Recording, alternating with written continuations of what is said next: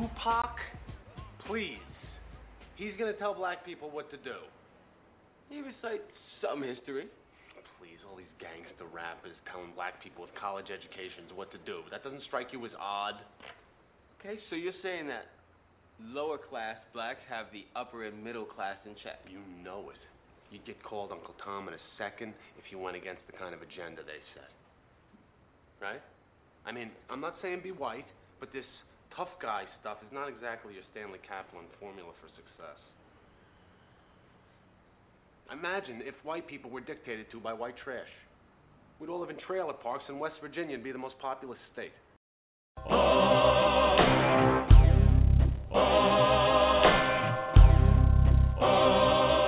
You're traveling to another radio show, a broadcast not only of sight and sound, but of mind, a journey into the wondrous land whose boundaries are that of the imagination. That's the on-air sign up ahead. Your next stop, Afro Nerd Radio, with your guides D-Bert, Captain Kirk, and on Grindhouse Saturdays, the uncanny Daryl B. Mind expansion engaged.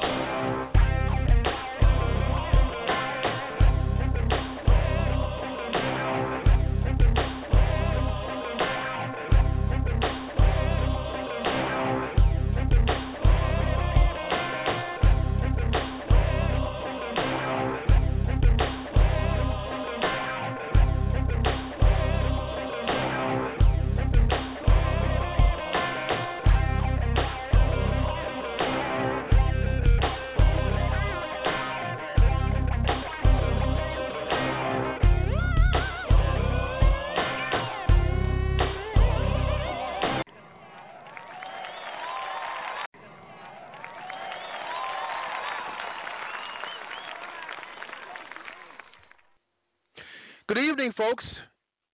We're live and direct from the COVID compound here in NYC.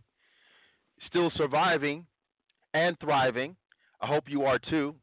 This goes to a global inquiry to our listening audience. I just can't say New York. I just can't say the United States. I know we have listeners globally, so I do hope that our listenership and everyone else is surviving and thriving. Not just surviving, but thriving through this very difficult time. I've never seen anything quite like this. I think someone who there's a few people that have actually passed from COVID who survived the Spanish flu. So you have some centurions plus that can actually speak about surviving the 1918 Spanish flu, and now, actually, I can't say they can speak on it now because some people have actually succumbed. Ironically, surviving 1918 and not surviving 2020. Anyway, folks, this is the midweek in review of Afro Nerd featuring Captain Kirk, oftentimes the uncanny Daryl B. I know that he has some book reviews on our Instagram page, so I would really appreciate if you would visit that page. Simply go to Instagram.com/AfroNerd_radio, or just simply search out Afro Nerd Radio at the Instagram website. So we're going to get to an Herb Alt Groove. We have a lot to discuss, obviously, people. Not everything Corona, but mostly Corona, because that's just what we're dealing with right now. But feel free to buzz in with your questions, your queries, and all that kind of stuff.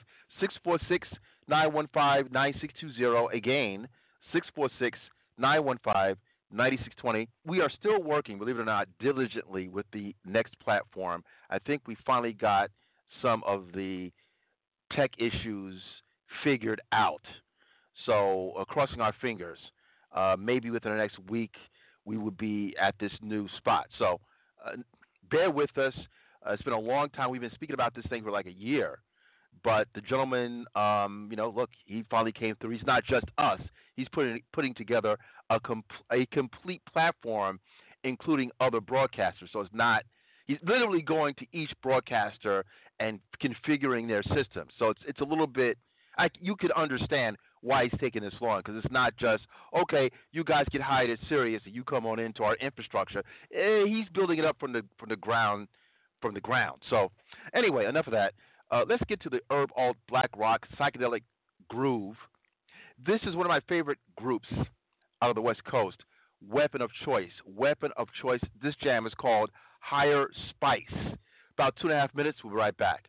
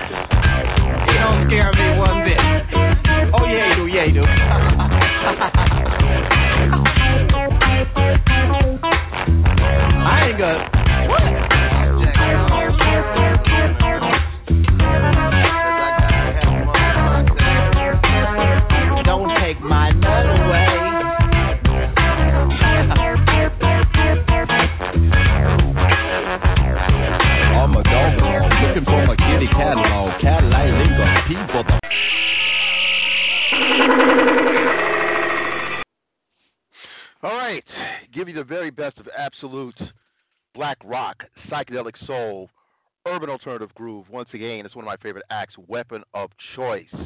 Weapon of Choice. Okay, folks. You know this gentleman. He doesn't really need an investigation. He doesn't need an introduction.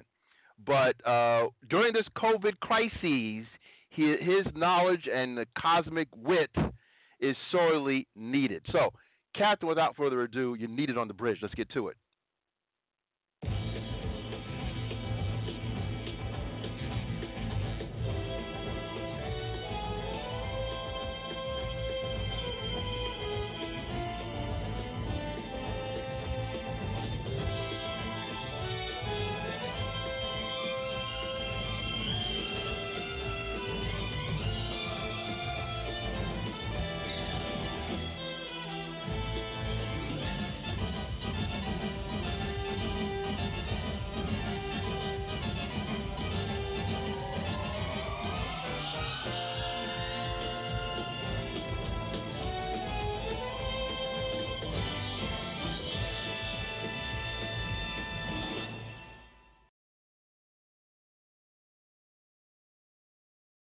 Cap, what happened My there? board was acting crazy, man. That's all. Okay. It was acting Well, crazy, yeah. we know why that is and what that is.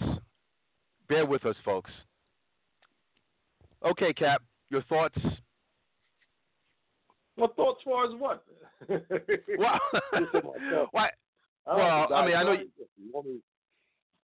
Okay, well, do you? I mean, look, the floor is yours. I mean, whatever you. If you have one, if you don't, it's fine. Doesn't matter. I didn't plan to do anything. Okay, well, we'll just go into it then. Folks, as a reminder, once again, you're listening to the voice, we could talk, the sound. About this. I'm sorry?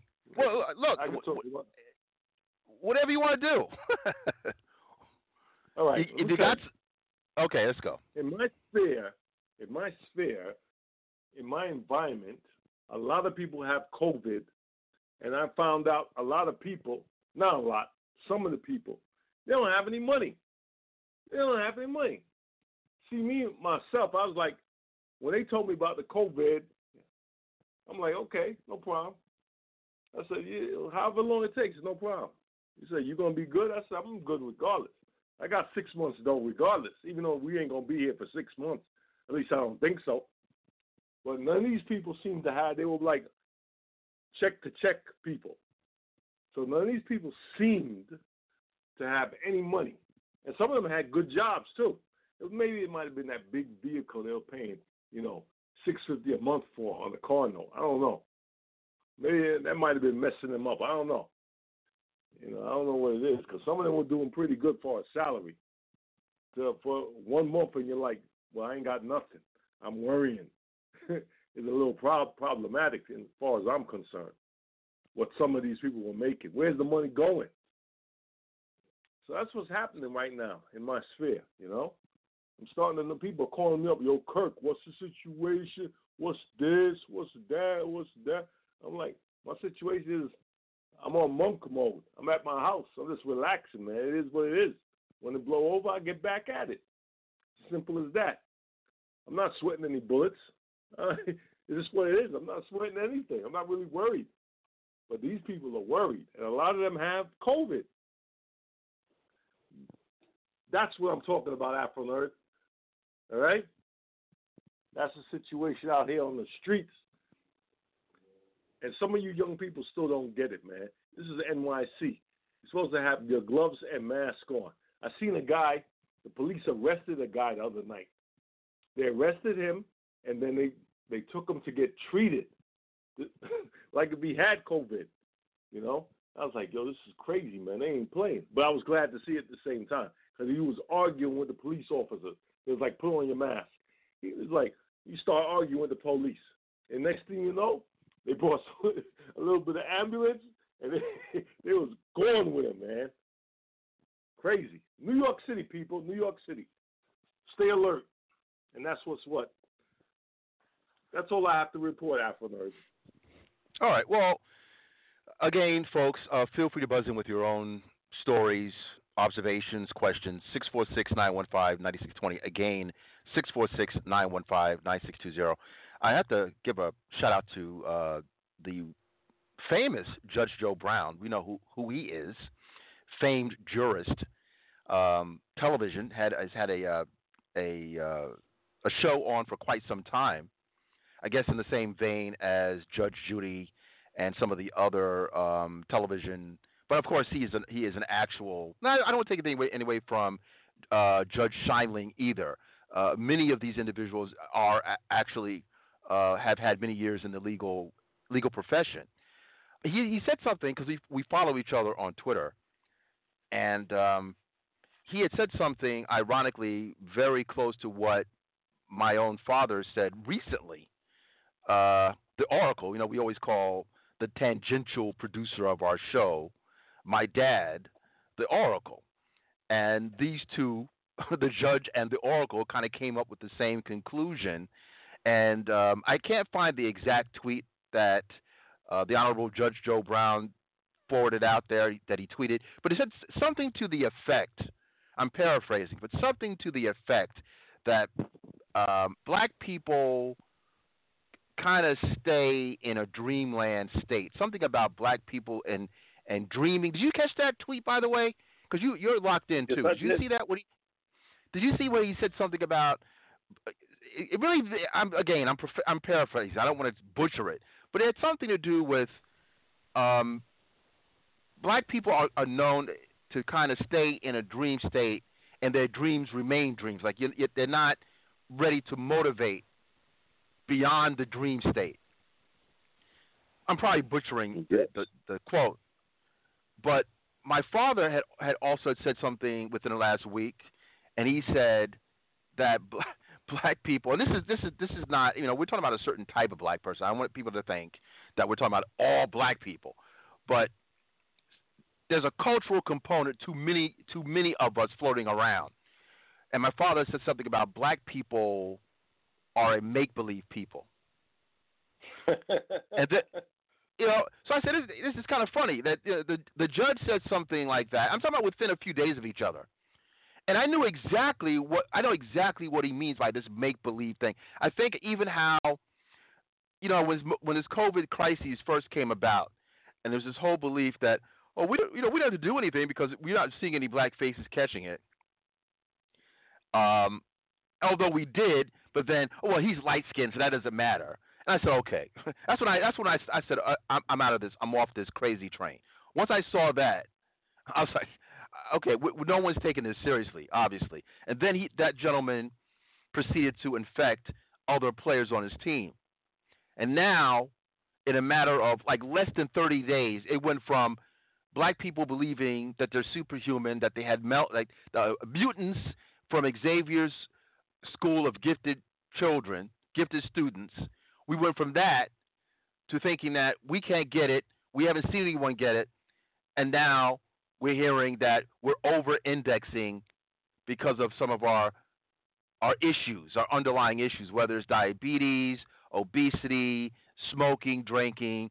The Surgeon General Jerome Adams, he caught some heat because he used some verbiage that made some folk uncomfortable. I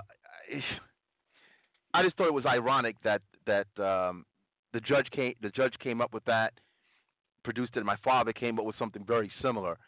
And I think just to kind of tie into what you were talking about, Captain, you're saying that you're coming across some friends and some acquaintances, some people that are in dire straits, that this is no joke, that when the world literally stops, we're talking about just not being in motion.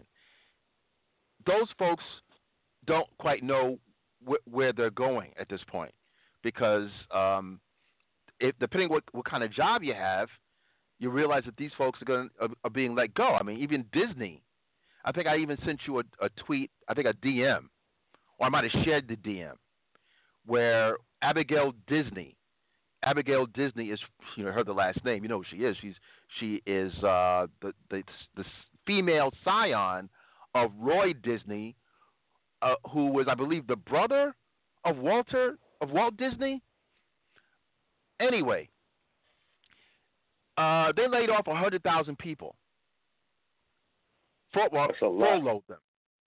Yeah, and the report is that there's the layoff, but that the higher rung people, the executives, were still able to save their golden parachute. The multimillionaires made sure their money was tight, but the lower rung individuals, those folks were in trouble. And she had said, I think she chimed in, because she might be the black sheep of the Disney family. She chimed in, I think, kind of highlighting that, these people who were so caught up in protecting their cush funds, that if they had done a little bit, like spread the wealth a little bit, you could have protected those people a little longer. But they didn't. They were more concerned about their own payday. So I thought that was interesting. But it goes back to what you're talking about, that when we survive this, you can't say if. When we survive this, there's got to be more intensity with black people. I say black people, but this goes to everyone. But I'm being tribal now. I'm going to have to go to my people, and by extension, people of color. I'm that kind of dude. We're going to have to think more internally. Really going to have to think more internally about how to recirculate those funds, recirculate that money.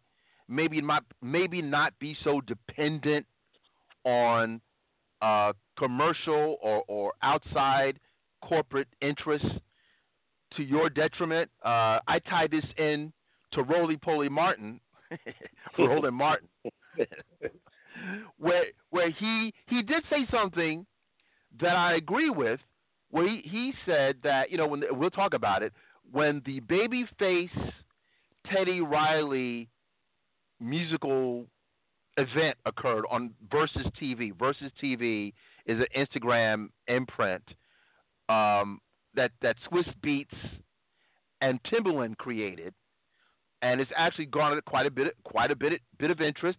Hundreds of thousands of views. Let me repeat that. Hundreds of thousands. Might have been even more than that, actually.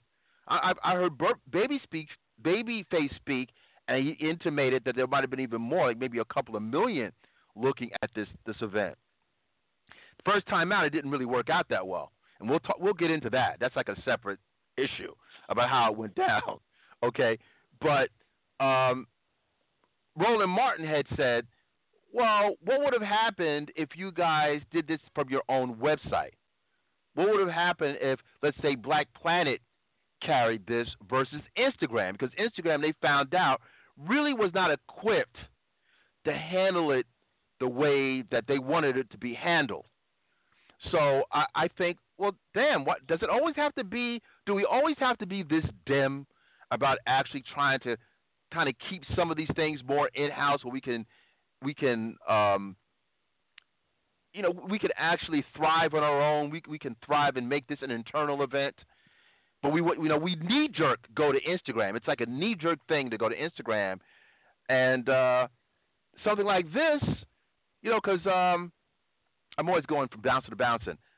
I think I might have mentioned this to you before. I might even mention it on air. I don't even know if the Teddy Riley, and I'm a big Teddy Riley supporter. Well, both of them I support. But I don't even know if that would have been if that is the most interesting matchup. I would have been more intrigued with LaFace versus Jimmy Jam and Terry Lewis. And I saw that Zoe Williams, the infamous Zoe Williams out there on the West Coast, that he had said the same thing. He's also comes from the music business, and he's got the same thought I'm thinking. Those two, you got the deal going back to the late 80s versus The Time, and you have LaFace versus Jam and Lewis. I think that would have been more interesting. I think you just tweeted out. You tweeted out what you have it. So what he said was, go ahead and read it. Black folk have no imagination except perhaps that they live in a dream world where their dreams will come true by simply having them. Yeah. There it is. Yeah. I don't know if I quite said that. But people. Yeah. Judge Joe Brown, people. And my father had said, black people are a make-believe people. and they both said it around the same time. So I find that interesting. I see that our stalwart supporter from Chi-Town, Sergio Mims, noted cineast, he actually has a few projects that I think he should talk about. And he's done this a number of times where he provides content for these DVDs. The Blu-ray DVD releases. He provides commentary on the film, especially these historic pieces. So I'd like for him to kind of talk about that as well. Let me bring him in now. But again, I would like to get his impressions as to what's happening in Chi-Town versus the Big Apple with this current COVID situation. Sergio, what's up? How are you, man? How are you feeling? How you doing? All right. I'm fine. The family's fine. I'm fine. Okay. Good. Good. What's interesting in Chicago is that, as you know, it's been reported that the we're 30% of the population, which I think that's an underestimate. We're a lot more than 30%. But still, we, black people in Chicago, account for 70% of the positive cases of the virus. Now, that's positive in terms compared to people who have actually died. The overwhelming majority of people in Chicago and in the state who have tested positive either had no symptoms or very mild symptoms, and they have recovered. As a matter of fact, even you had the Jacob Javits Center. Yes. Here in Chicago, we have the McCormick Place, which is basically 3 large convention centers. And the oldest one was converted to a makeshift hospital with 1,700 beds. So far, only 5 have been used, which is a good sign. And those 5 are people who are going to be released. You just put them in the McCormick Place just as a temporary way station before they were released. So that's good news. And I hear that the Jacob Javits Center, from what I've read, they're not – it's something like 2,500 beds, but a tiny fraction of them are being used. The last time I read, somewhere around 65. So right. That's good. Okay. But in Chicago, the numbers among black people is high. What is shocking people, shocks me, is that the largest number of deaths in Chicago is in an area we call South Shore. And South Shore is a mainly middle class. It's economically diverse. But there are some, there are people in Section 8, and there are some extraordinary mansions. I mean, I could take you to parts of South Shore. You think you're in Westchester County. And there is a huge golf course just north of the city. North of the neighborhood. Historical golf course, which is considered one of the best. Matter of fact, Tiger Woods is supposed to be redeveloping it to make it even better. So, but it has the biggest number of deaths. Now, a lot of it has to do with nursing homes. There are a lot of nursing homes in South Shore. And also, the neighborhood tends to skew older than average among the other black neighborhoods. Like, for example, South Shore has 4 times the number of deaths than Inglewood, and you guys have heard of Inglewood. Mm-hmm. Yes. In my neighborhood, we have 0 deaths. 0. Wow. And some neighborhoods, like Woodlawn, which is just south of me, which is more working class, they have 2 deaths reported. 2. But South Shore has, as of today, has 33, which is staggering because you would think it would be on the west side. You would think it would be in Inglewood. Roseland's another bad neighborhood. But South Shore? That's weird. So, I don't know, but things are fine here, like you, we got a really great governor, J.B. Pritzker, really great governor. He does a press conference every day, like your governor. He lays out the facts. He tells what's being done, what's, the good news and also the not so good news, and he's on top of it, And our Mayor Lightfoot, also has been great. People kind of make fun of her. There are memes everywhere about her because she's very no-nonsense and rather humorless. But that's what you need, especially in a situation like this. Unlike your mayor, who wants to have a ticker tape parade. Yeah, you know what? I heard about that. It didn't make any sense to me because he's also the same person talking about social distancing. So how does he talk about social distancing and then talk about some parade? I'm confused by that. I didn't even look that deep into it. I remember him mention. I heard it mentioned, and I failed to go into it any deeper. Hey, you voted for him. No. I don't. You know what? I don't remember if I did. I don't know if I did. I gotta be honest with you. That's one thing. I'm not sure if I did because if you remember, I was a little bit. I knew what was going on with Dante's afro. he made sure that afro was getting bigger and bigger as he was getting closer to election day. So I can't say for sure.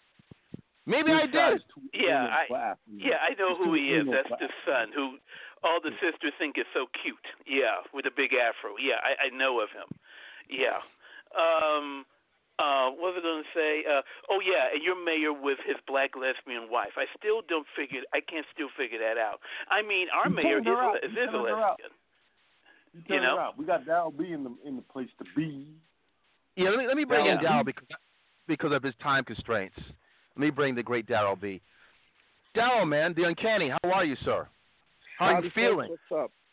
Yeah. How are you feeling, man? You all right? As well as can be expected. Haven't murdered nobody yet, so we're rolling here. Come on, wait a minute. I'm talking about you, man. Let's not get off. I'm talking about, are you doing all right? You know, with what's happening. You know, we're hearing people. Yeah. Okay. That's what I mean. Listen. How many serial killers, spree killers have you heard say, well, you know, he was angry all the time, and we all expected him to do it? No, it's always, oh, he was so nice, and he was so quiet, and we could never imagine. But look, that's one thing with black men. We let it all out in front. Why? Because then it's not pent up. Why? Because then it doesn't explode and kill people. Right now, I let it all out, so I'm good for 10 minutes on here, and we're good. Well, you know what? Let me, because I have you here. I don't know. You know, I know your time is limited, so I want to take advantage of you while I can. So, look, there's one thing we haven't really talked about is where do we see this COVID situation going into the future? Like, let's assume we have to be hopeful. Let's say we get beyond this in some way. I don't know what the time frame is. No idea. But what do you see will be the changes to be expected with after COVID? Now, what I mean by that obviously is we have comic book shops. We have, I mean, that's like our own thing. The comic book, the movies. Well, look, it's not just movies and comic shops. I mean, it's like everything. America's main product is not about like old days where we had factories. You start to realize what we do is so socially based. That's why IG and Twitter and YouTube, all these things work so well, because the main component is we socialize. Socializing, we've been able to make that into some kind of product. So whether it's going to baseball games, Knick games, football games, clubs, everything that Americans do that produces money, the comedian, the noted comedian that's able to go from city to city and go to venues, the musician that might not be selling a lot of records but is making money on the road. Everything is public speaking. All that stuff is wholesale Americana. What happens now to you, Darryl? Do you think it's back to normal or that's done? Well, I will just say it like this. What this is proven, okay, for whatever business you're in, you have to take advantage of the Internet. You have to at least make part of your business Internet capable. If you are afraid of computers or not tech savvy in any way, then this has crippled you, okay? No ifs, no ands, or buts about it. You have to know how to reach your customers through the Internet in some form or fashion. Don't be a Teddy Riley. Don't get caught with your ass out. All right? You better know how to use the equipment.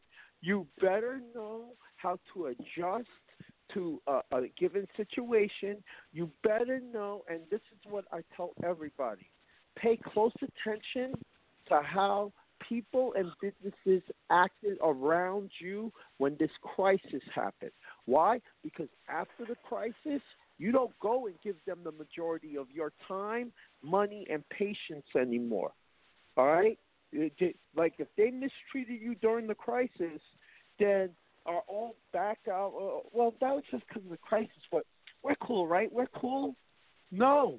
Understand, pay attention, go in with your eyes open as to what happened in a pressure situation that was harmful or detrimental to most of the nation, and see how they treated you. Like I have a friend. okay? And she came straight out and said this. I have a friend that went out, left like her roommate, went out and went to one of those parties during this epidemic and didn't tell me. Wow. And then Wow. she comes back in and she goes, yeah, I was just at a big party. Really? During this? Like, I don't really care. This is all a fake anyway. Really? But people are dying from it, and you go out to a party, you don't tell your roommate, and then all of a sudden you come right back in and you plop right next to her. Remember this. Just from folks out there listening. I'm not even joking about it, even though you hear me laughing, because there's other stuff I could say, but again, I get banned off of the air. but just think about it. I have a family member who straight up screwed another family member of mine in terms of rent and stuff like that during this thing. All right. Yes, it's a hard time for everybody, but if you can't pay the rent or you can't work out an agreement during this, here, lines of communication. Everybody's kind of home now, so you can talk. Don't wait until the day where you have to pay, and then you just up and leave. That's what I ain't got it. In my family. In my family, that's what happened. So I'm dealing with that over here, too. So, where somebody thought to be dependable just left high and dry during this. Screwed. So, like I said, look at your family, look at your friends, look at the corporation, see how they acted during this crisis, and then decide whether you want to still do business with them. I'm being totally serious. Well, something, Darryl, I was thinking, you made me think about this. And I've always thought this way anyway, but now I'm wondering, what would stop these people now? What I mean is, especially, let's speak more personally. You and I both know a number of comic book retailers, right? But this really could apply to anyone that's in that kind of business. Now, I know that our dear friend Donna, we've known for years. Donna and her husband Richie, they've led a pretty solid comic book business because people they're endearing to people, and it's very family oriented, and many comic book aficionados are very loyal to their comic shop retailers. But you know that she personally has. Now, I don't know about Richie so much, but I know that she has this thing about like technology. She's very much a Luddite. I think she would admit to that, with not really liking dealing with technology, and I've been telling her for years, look, you need to put your inventory online. You should have a virtual store the same way that you have your brick and mortar store. Now, I know that our friend Jeff, who is also a retailer, he does a fair share of business on eBay, but I think I can't say for Jeff. I don't know about Jeff completely, but if I were Jeff, as big as his store is, he has a lot of stuff. I'd say at least 50% of what's on that showroom floor should have been as a virtual eBay store. Now, do you know if he has it like that, or probably not? He was trying to convert over. He was. One of the things he was going to do was take pictures of the store, and have somebody work on a site where you click on, now you got the picture of the store, and sort of like what is it, a cap, like a 3D model where you could walk in, and as you pivot the mouse, it pivots the store, and things are highlighted where you can click, and then there's a list of everything that's on that side, and that list. So it'd be a virtual walk into his store, and here's his stock, and bip. He was having somebody work on that for him. So he's good. I'll have dolls and some figurines there too. Yeah, he has He has everything. He has everything. Yeah, that'll be big over the internet. People love those things. Yeah, and with Donna, I'll let you know. I spoke to Donna yesterday, actually, and Donna, they got a new Dell computer. This forced her to start doing. She's learning from Richie how to handle inventory online and all of that. So, you know, this thing it's adapt, change, or die. Stealing the Stormwatch freaking title, change or die of it. Folks, if you don't have an internet component to your business, all right, you're cutting off a major revenue stream. And the guys that aren't really hurting right now are guys and gals that have that internet business stream. Because let me tell you something. I'm still looking at stuff on eBay. Now, I have yet to pull the trigger, but I'm still buying some stuff on eBay. But I'm still seeing things being sold. I'm still seeing comic books that are in, the let's say $20 to $2,000 and up. Books are, the wealthy people, the ones that the people that are clearly not hurting are the ones that are, when you're still seeing books that are valued in the thousands still moving. So commerce is still going on the internet, and I got to finish this point. In the case of, let's say, Jeff, I can speak of Jeff's inventory because Jeff's inventory is immense. I would say that, again, you can't think just nationally. Imagine even in a pandemic, you still have literally the world at your feet. If Jeff conservatively sold, he has so much crap that if he sold 10 items a day. At least, let's say his entire inventory was on eBay. I would say he would still be able to sell at least 10 items or whatever it is, like let's say 30 items a week, virtually. He would still be good to go, in spite of what's happening. And dogs will move.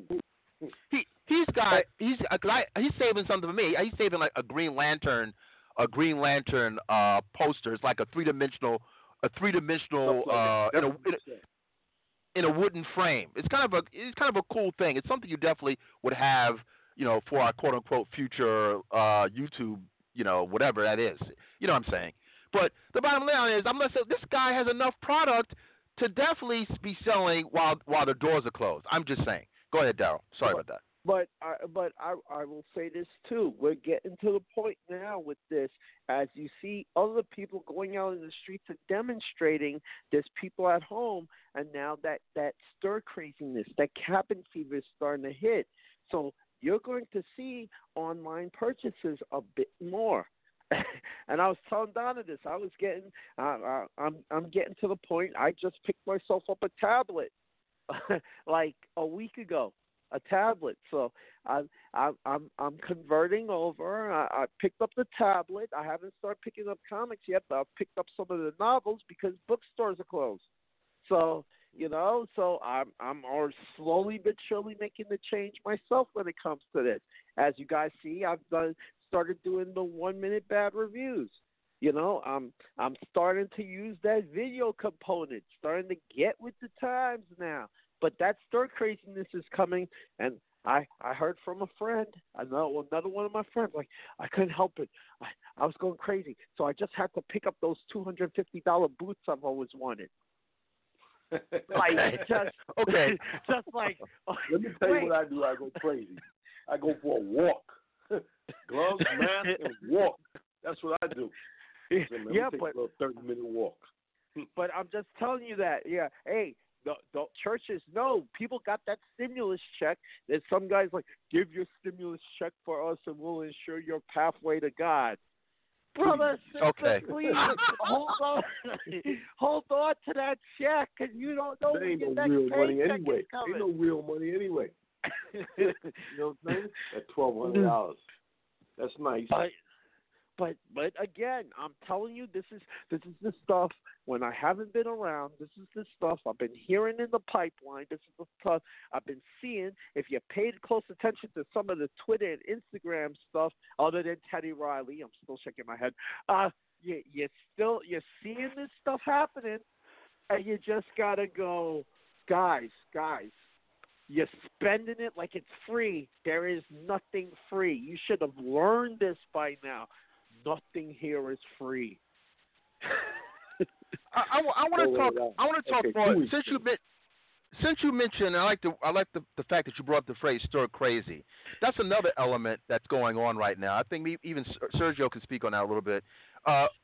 What's going on around in Chi-Town as far? Have you seen any instances of stir craziness? And let me set it up like this. Like for instance, we're seeing the Michigan protests. Some black folks are noticing that, okay, you have a group of white people that are communing with each other. They're not protected, and they're just angry. And you could have some black folks that are in project areas, and the police are called in, and they're actually being manhandled by the police versus they're treating these white folks that are perhaps equally as ignorant, actually more so. I think there's more of more on the end of the black folks being sincerely ignorant versus some of the white folks being conscientiously stupid. They're being intentionally they're being stupid with protesting, and I got to have my hair done, I got to get my nails done, I don't care about this thing, this is a big hoax. And you have some black people in dire circumstances, and they may not necessarily know. Even though I have my issues with it, but let's say they don't necessarily know they shouldn't be, a foot away from each other and playing basketball and doing all this goofy stuff. What are your thoughts about that? In terms of not Chicago, but in Illinois, no, not really. Illinois is basically a blue state. There was a small protest in the capital, Springfield, yesterday. There were more people. You'll find more people at a car wash than at that, demonstration. In terms of people, cabin fever, I'm sure people are experiencing that. I have experience, if you may remember, it was this month 4 years ago. What actually happened before then, in March. I went through, because of a blood condition I had, I'm fine now. The blood condition I had to go through 3 operations on my leg. And I was in a hospital for 2 months. And then that followed, I was basically home-ridden for 7 months. For basically most of 2016. That was it. I was home. I couldn't really go anywhere. I couldn't walk. My leg took at least 7 months to heal because it was scarred and the wounds, the scarring did not heal. I was actually confined to a wheelchair, believe it or not. And then after I got back on my feet, I literally had to learn how to walk again. And that was difficult. And to this day, my leg will never be 100%. I will always walk kind of funny, even though people don't really notice it. I notice it. But I know what it's like to be cabin fever for almost a year. So if you got to wait a couple weeks, what's the big deal? That's how I feel about this time last year. I was laid up and out of commission for a month.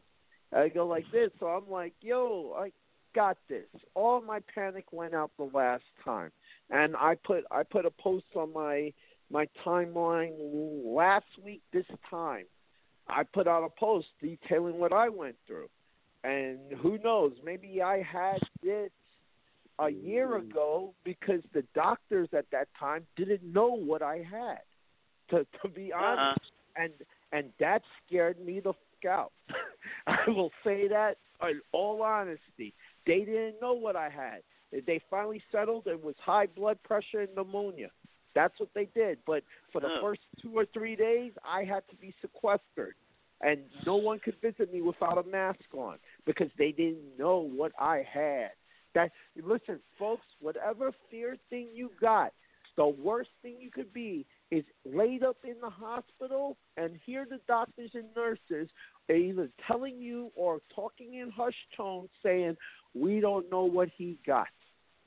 That is a scary feeling. Let me say something. Yeah, though. Let me say this quickly. In all respect to you two gentlemen, you two had legitimate concerns, legitimate issues, medical concerns. This is different than Nogs complaining that their edges are growing out. You're talking about literally people. I gotta put, me. I'm a little direct about this. There's a difference between having legitimate medical concerns and people going stir crazy because their nails are growing and they want to go get a pizza and I got to get those edges tuned up. I mean, that's literally what's causing people to go stir crazy. There's some news report of some woman in Texas, a young woman. I think she had to be arrested because she actually, I believe what's going out there is that she actually has COVID, but she's one of those young people that has it and seems to be able to walk around with it. But she's knowingly has COVID-19, and then she was, I think, in a Walmart. She went to a Walmart and was purposely coughing on people, purposely like doing some heinous effery. And she said, if I get it, if I have it, everybody has to have it. I mean, that was literally what she said. So her craziness was, I'm going to infect people on purpose. So she's arrested for terroristic acts. Now, again, we're not talking about really that much time having passed. And, you two gentlemen were legitimately sick and legitimately confined for quite some time. We're talking like a month has passed, if that much, and people can't handle it. I got to get my hair done. My edges are going out. And the proof and the thing about this is now I can never laugh at horror movie situations again, saying this won't happen in real life because we're living through it right now. I remember, Captain. That's the first thing I said to you. I went, Cap, I can never laugh at horror movies again, where the government ignores the experts. Something catastrophic happened. I thought that catastrophic thing was going to happen yesterday with the earthquake. Go like you infirmed that, and now the earthquake happens. I thought that was it, but no. What is this? And pay close attention, folks. Michigan, California, Florida, those places that had those, Wisconsin, those places that had those demonstrations saw their cases of COVID rise by 60%. That's all you need to know. Yo, listen to the experts. Stay your ass at home. Don't listen to the president. And you know how patriotic I am. Do not. By the way, can I read something without protection? Come on. Can I read something? Don't give this anything. Don't give them any more father to use. This thing is the ultimate vulture. Whatever weakness you have in your system, this thing preys upon. Sergio, before you go, Sergio, I want to mention this, and I got to put my foot down in this instance. If there was ever a reason, I'm going to be more rabid, more defiant against Noggery than ever before post-COVID. Now, let me make this clear. There's this whole notion of, we have to be careful. Sergio and I, we talk about this all the time.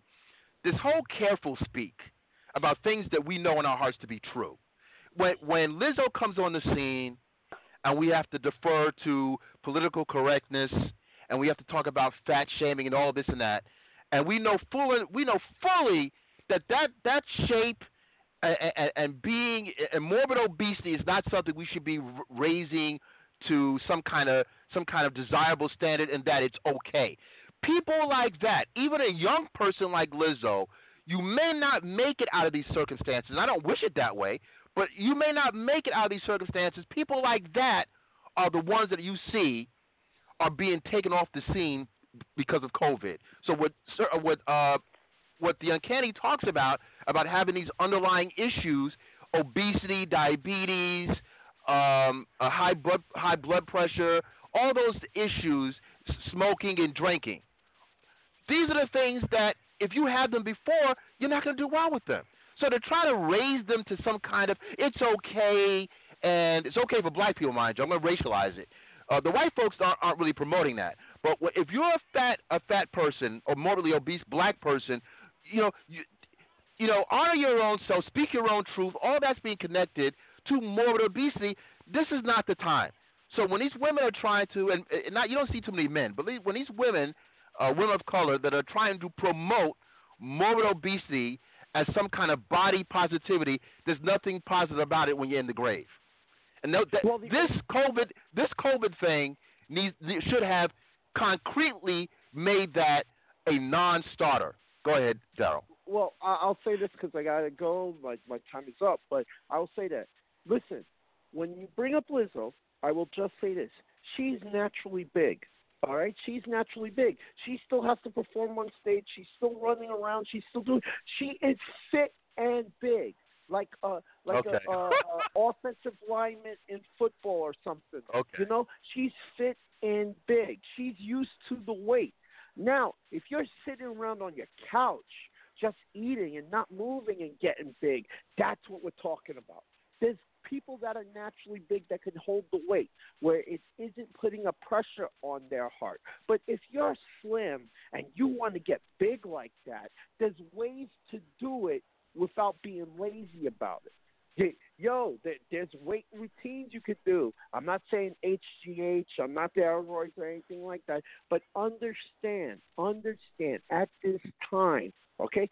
At this time, all right? Don't do anything detrimental to your body because it paints a target on you, all right? Do everything possible to remain healthy. I cannot stress that enough. Guys, once again, thank you for the time. I got to go disappear into the ether, and I promise I won't kill any customers. Okay, man. Appreciate you. Thank you, Daryl. Stay safe. Okay, all right, Sergio, make your point, and then we're going to go to a groove, and then we're going to go to this. I tweeted this article to. What? Hold on 1 second. Hold on. After you speak, then we're going to go to a groove. Then we're going to talk about Babyface versus Teddy Riley. Go ahead. Go ahead, Sergio. This is this article. I tweeted it to Captain Kirk. It's about this article about the herd in herd. Oh gosh, what's the word? Immunity, herd immunity, right? And this is a really interesting point. They said in recent studies of antibodies in Santa Clara and Los Angeles, test shows that whoever has been infected has already infected 40 to 50 times the number of people that have tested positive for current infection, implying that the mortality rate isn't much higher than the seasonal flu.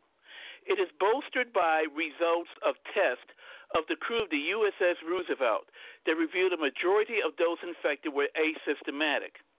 If the virus is highly contagious but not nearly as deadly as originally feared, then perhaps we have already gone through the worst. Now, Sweden did not have a lockdown. They went on a herd immunity, and they announced that in 2 weeks they will say that the country has reached peak herd immunity. So, you know, I'm not saying this is not serious. I am not saying this is not serious. People think I'm saying that. But what I'm saying is that maybe, as Bill Maher said on his show, Real Time, last Friday night, you know, we got to start with the panic porn here, folks. Everything is panic porn going on, you know. It's this whole we all going to die. It's got to stop. It's not helping anybody. Well, look. Before I'll just say this one piece, and then we'll go to this groove. And when we come back, we'll get into Teddy Riley versus Babyface. That debacle / triumph. The first time didn't go so well. The second time, I think, was an improvement. Anyway, as I said before, and I respectfully disagree with the uncanny. It was entitled to his opinion, but this whole notion of being able to carry your weight.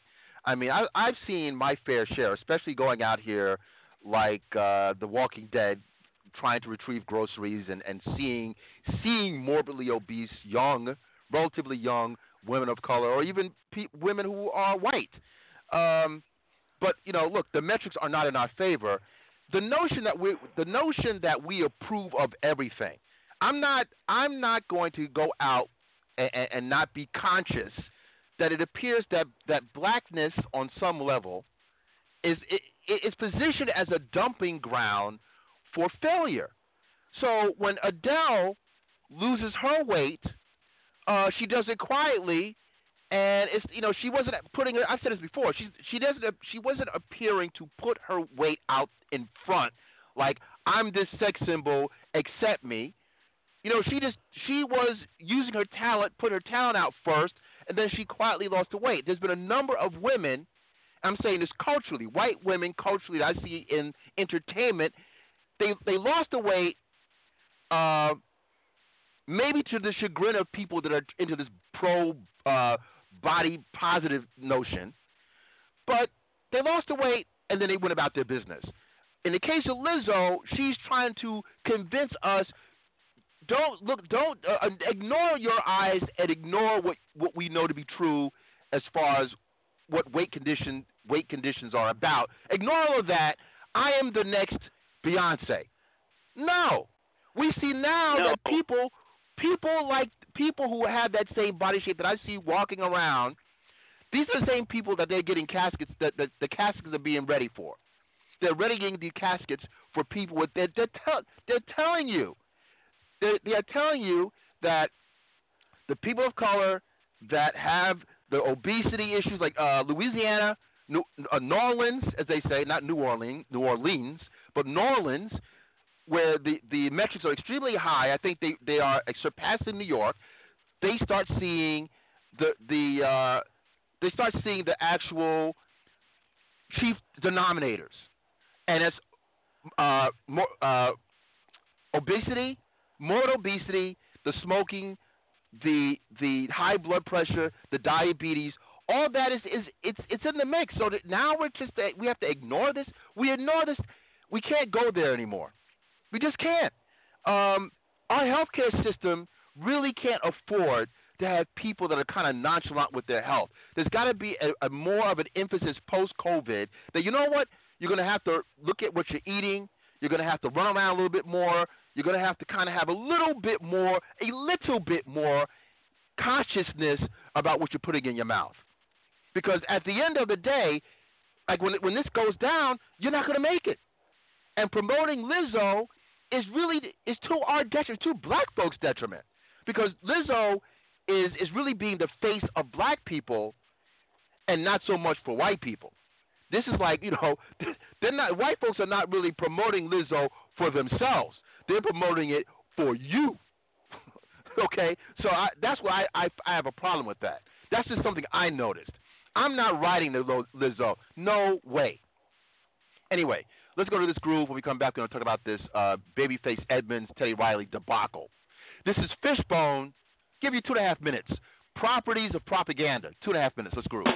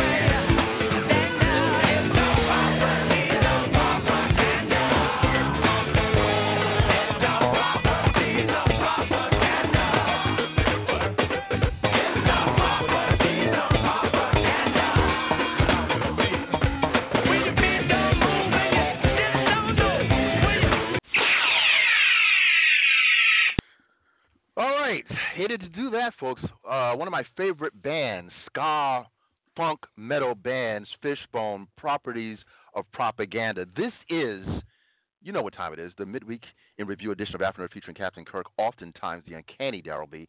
You too can join in on the discourse.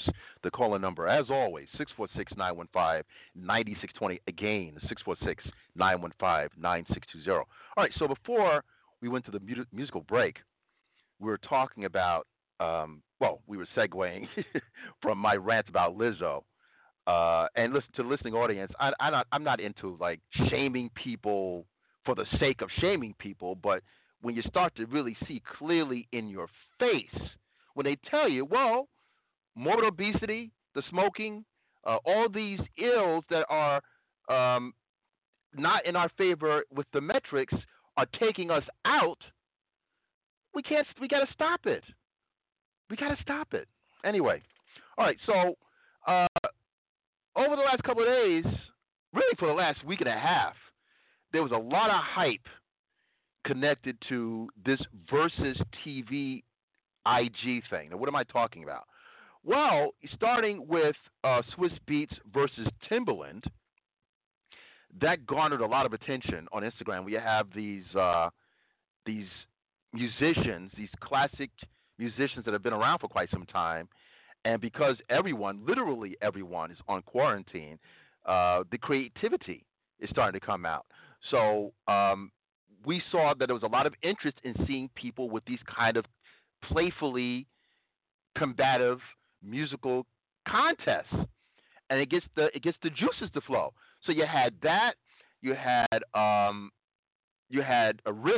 the Wu-Tang Clan, famed producer, Blurred, martial arts film enthusiast, versus the equally iconic DJ Premier. Both these gentlemen are prolific hip-hop producers who really, with them and maybe a few others, you could say single-handedly were responsible for the classic hip-hop period, production-wise. I would have liked Pete Rock to have been involved in that scene because these guys we all grew up on, and they you really miss them now compared to what we're listening to now.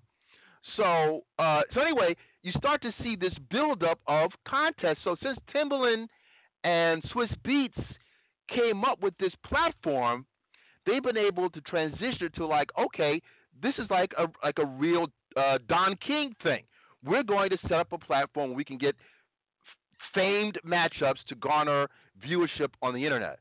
So the last one that people were really talking about, the lead into it was very exciting, was Kenny Babyface Edmonds versus Teddy Riley. Both these guys, again, of a certain period during the late 80s, early 90s, that Teddy Riley is more intimately known for the New Jack Swing. But I would also put Babyface in that same realm because they were making the same club music that I'm familiar with, that they had a similar sound and a similar space of public interest. So, okay, people were hyped up for this thing, and when it finally went down, there was jokes and memes galore.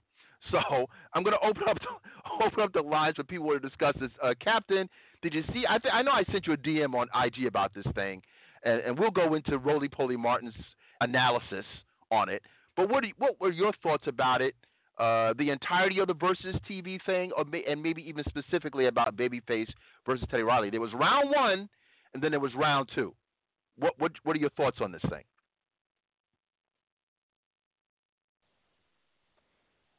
See, I'm probably not the best person to ask because I really wasn't interested at all at this Versus thing. But I would say DJ Premier one, that was very good. That for that little bit I saw on that was good. That was a good exchange. Them two going at it, with DJ Premier. But I really wasn't into it. I was like, yeah, that's cool. As they doing this, it's cool. But I really wasn't so much into it. Let it go, That was pretty much with me. I just let all that go. Like, whatever, that's cool. That's how I felt about it. And just move on. Now, as far as all that Teddy Riley and all these memes that they're doing, That's what the people are going to do on the internet. Especially now, they don't have anything to do. That's the thing that they're going to do. You know, it was a flubber. That's the best way to explain it. I like that word, flubber. It was a flub as far as that's concerned. You know, things just wasn't going right altogether as far as that's concerned. And that's pretty much what I have to say about it. I wasn't hot and heavy with it. Let me say this though. I kind of sort of agree with you. I mean, I will confess, I had a little bit of interest in it. But once the sound stuff started going wonky, I said, okay, I'm out. Like, they had my attention, but if you know, and I'm not like, I wouldn't say I'm an Apollo kind of, you know, the famed Apollo Theater. You know, people know that if you don't come with it at the Apollo, you know, Sandman, Sims will come out and the whole nine. So the black audience is very much stereotypically perceived that way. That if you don't come strong, you will catch it. So I'm not quite like that, but I was like, okay, this is going really bad, so I dipped, right? But I will say this. There was a meme that I wish Bison was here to argue with me about this thing. But there was a meme that showed a still picture of Babyface, and admittedly, Babyface was very cool. I mean, he has a kind of a cool demeanor, well-dressed and the whole nine. You know, that's his persona. So he had his legs crossed and probably had a Chardonnay in his hand, and he had literally kind of had that attitude about this thing. And someone said, that's Hampton. And they showed a picture. They had a picture of a very unprepared Teddy Riley, and they said, that's Howard. I said, okay. I said, now. Okay, now this is making sense. I said, this is making sense. I said, oh, my God. But black people are ingenious. See, we don't know how to channel some of this stuff, but the level of wit that black people are able to come up with in an instant is really indicative of high intellect. We just don't. We got it, as you say, Captain. We got it, but we don't got it, as you say. Also indicative of intelligence. That's really how black people are. We if we're able to kind of hunker down in our own cultural, what's the word I'm looking for? Our own cultural currency. If black people are able to actually hunker down and accept their own cultural currency, we can really go to the next level. But there's so much self-hatred and so much self-doubt. You know, it's like 2 steps forward, 1 step back. That's kind of how our community runs. But anyway, I thought it was funny. Sergio, look, I don't know if this is your bailiwick because you're on the classical side of the game, and we're going to talk about something about that also. There's something that happened that might not be that well known, but you and I went back and forth about this on DM. We'll talk about that. I'll talk about that afterward. But did you know? I'm sure you knew about this. You have any interest in this, or did you see any of this, or what? Not really. I really didn't know anything about it. I don't know how did people find out about it. I guess through the internet. It wasn't until after it happened. I didn't even know there was a second one. After the first sort of battle, I started seeing all these tweets, or not tweets, or Facebook posts about Teddy Riley and Babyface, and I was like, what happened with Teddy Riley and Babyface? What's going on? And then I found out later they had the thing, and nobody liked Teddy Riley because he tried to do too much, and the production values were shot. They were shot, And I go like, oh, geez, yeah, all these things are going on. You're right. It's maybe out of my bailiwick. And what happened recently, as you mentioned, I'll go into that later on, because I'm still getting I'm still getting reactions about my comments. So people are still very upset. we got to talk. We're going to talk about it in a few minutes because we have to talk about that. Let me just close out a little bit on this Babyface thing. Bring it back home. So as I said, I did look at it, some of it, and what made it comical really was again you had Kenny Babyface Edmonds, who he took it the way many would have expected to take it. In other words, look, everyone is at home, even those folks of means are at home. So in his case, he was in a studio and just played his records. You know, he would just explain himself, and he played his records. He was very relaxed, had like a velour jacket on, and he's just sitting down. Okay, so he was, you know, he already had the kind of that attitude, like, I got this. So he came with the persona. And then you had Teddy Riley, who was ready to go full production with this thing. And when he went full production, you know, he had all the cameras, he had the studio, he was ready. He put on a fedora, he was ready to dance.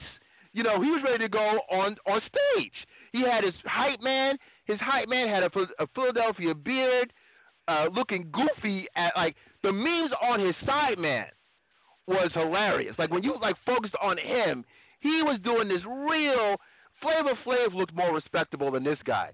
So I mean, it was just pure comedy. And then again, what made it even crazier was Kenny Babyface is sitting back saying, "Oh, that's cute. Oh, that's cute. I see what you're doing." You know, like he was looking at him like, "Okay, you're just a clown." He clowned him with this whole cool demeanor, and it didn't hurt that his sound was crystal clear. So when Babyface spoke and performed and threw on his ballads, he came off as the guy that was cool, like he was James Bond. When it came down to Teddy Riley was all you heard was reverb and bad sound and some goofy bearded nog going crazy. It was a mess. Then I think even in round two, from what I heard, I didn't really see round two. Round two, Babyface still had that same demeanor, and then he pulled out with an acoustic guitar, and you know he looked like he was the guy. It was a mess. I think people suspected. See, this is funny how these things work out. People they take over their own favorites. It's like, okay, this guy, the ones that are expected to win, sometimes don't do that. Don't do that well. Same thing with RZA and DJ Premier. People assume that DJ Premier was going to quote unquote body RZA. RZA kind of came out on top on that one. With Babyface, people assume that, you know, people remember Blackstreet, they remember Guy, they remember Teddy Riley's production of Dangerous, Michael Jackson's album. They thought he was the more dynamic performer. That dynamism with this goofy bearded Philadelphia style Negro didn't work out. It didn't work out that well. So now it's enough memes. Let me tell you, here's a meme. The iconic album, the first Guy album, where everyone's rocking curled fades. They put that crying Michael Jordan face in place of Teddy Riley, and he had Michael Jordan, who we know to be bald, but this time with the you know, with the picture, they put him with the curl, with Teddy Riley's curl, and crying with Michael Jackson's face. It was, I mean, the memes are just unrelenting. Unrelenting. I'll close out on this. Roly Poly Martin comes in, and you know he tries to be the serious arbiter, and I appreciate, even though I have my issues with his politics and how he plays. You know, he's kind of. I'm not going to go into Roly Poly Martin, okay? But I appreciate his platform. I like that it's there. I like that it is there. He did say something that I think we have to pay attention to. He said, "What would have happened?" Because you're talking about hundreds of thousands of views to see these matchups. When IG's platform clearly failed when it came down to this kind of thing, because he said, rightfully so, black people do not realize and exploit their cultural currency, and again we come up where IG wins. You know, Snapchat wins. What would have happened if they garnered that interest and went to a Versus? I think Versus actually has their own website. Why not even Teddy Riley has a website? Babyface has a website. Or figure out some kind of, or even Black Planet has returns. Why not go to some of these platforms where black people could actually capitalize on this traffic instead of always knee-jerk going to white corporate infrastructure. So I think, I don't know if black people will get that message, but they need to. In times of the COVID crises, I think it's pretty clear that we need to start capitalizing on these things for our own. This is just a survival time now. And I'll leave it at that. All right, so let's segue into this other deal. So I'm going to open it up to you, Sergio. You sent me this DM about a week ago, maybe a week and a half ago. What exactly is going on with this young black classical, these young black classical musicians and this hip hop situation? Explain it. Explain what's going on, and we'll unpack. Okay, so you've seen these challenges. You know, you probably basically these videos where someone looks, dressed at home. They look kind of bummy. You know, they're wearing their, home clothes. They got no makeup, and then they put something in front of the camera. You know, maybe a phone, a makeup brush, something, and when they pull back, they're all glammed up. There's a whole bunch of them. Okay, I saw one the other day with black women and their zaddies. Okay, they put it. Explain to the audience. Really, Hold on. Explain to the audience what a zaddy is. Sometimes we're speaking a little too in-house. I mean, I've used the term before, but explain what a zaddy is. This is a Tariq Nasheed. A zaddy is the white boyfriend for a black woman, someone who she thinks is a come-up, Okay. So not necessarily they have money, but the fact is that they're white.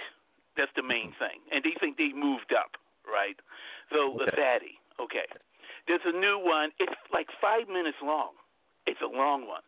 And you see these, a black woman and her white boyfriend, and they look kind of bummy, and they put something in front of the camera, and then when they move back, they're all glammed up. Okay.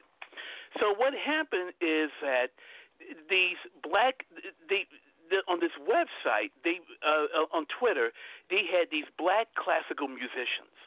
And he made the point, we are black classical musicians. We break, the stereotype of mode of what black people can do, right?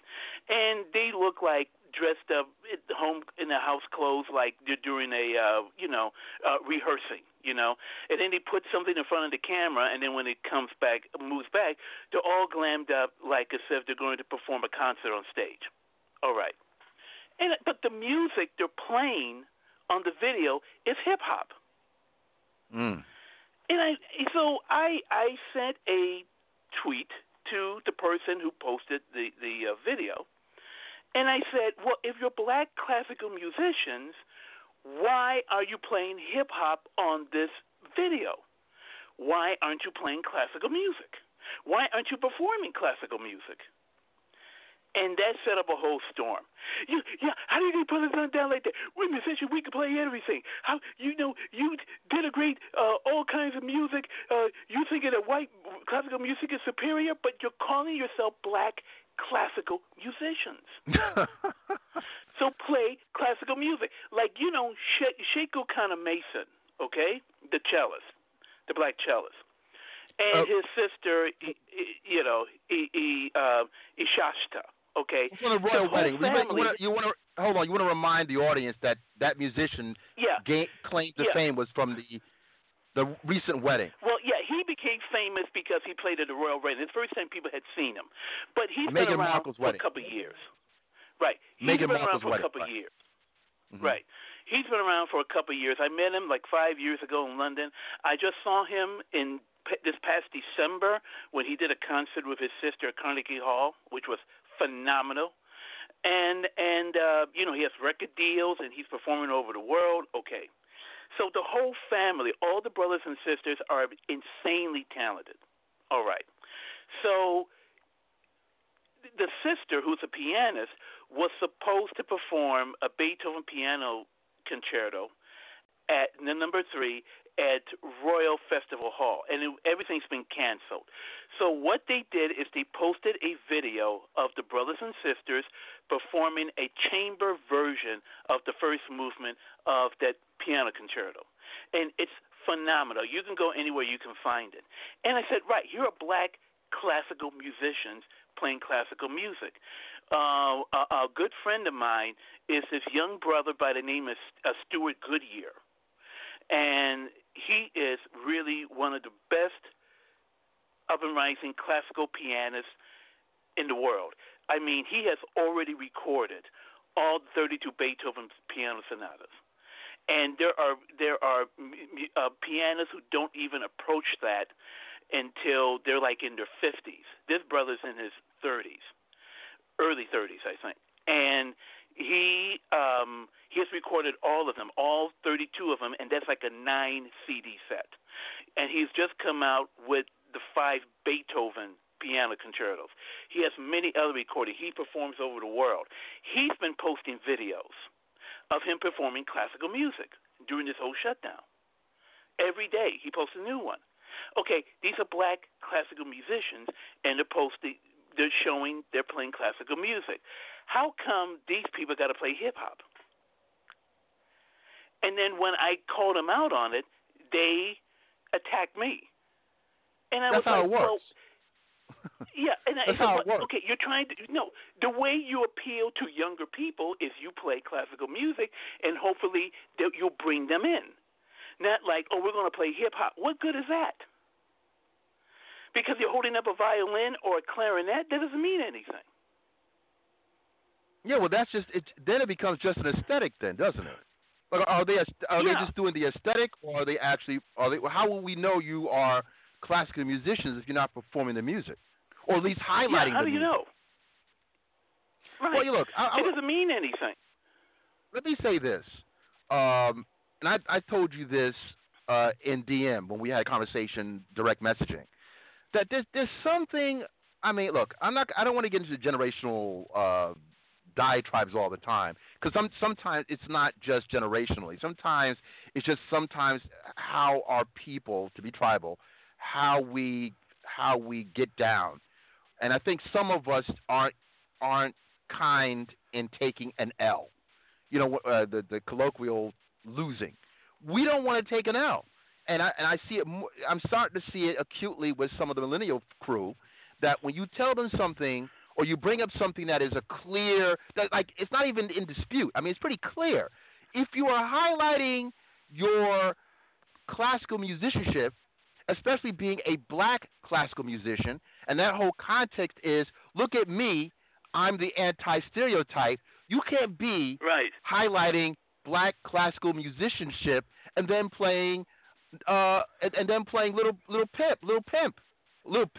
Pump, whatever. One of the littles. You can't play one of the littles in the background and then talk about, hey, look at me, I'm a black classical musician. And when you call them out on that, instead of taking the L and say, you know what, you got a point. No. Why can't we be cosplay? No, this is beyond everything is in cosplay. This is the first time, and I will say that I could write a dissertation on how I see this present generation somewhat kind of this is like the cosplay generation. We don't have to be concretely something. We can pretend. Yeah.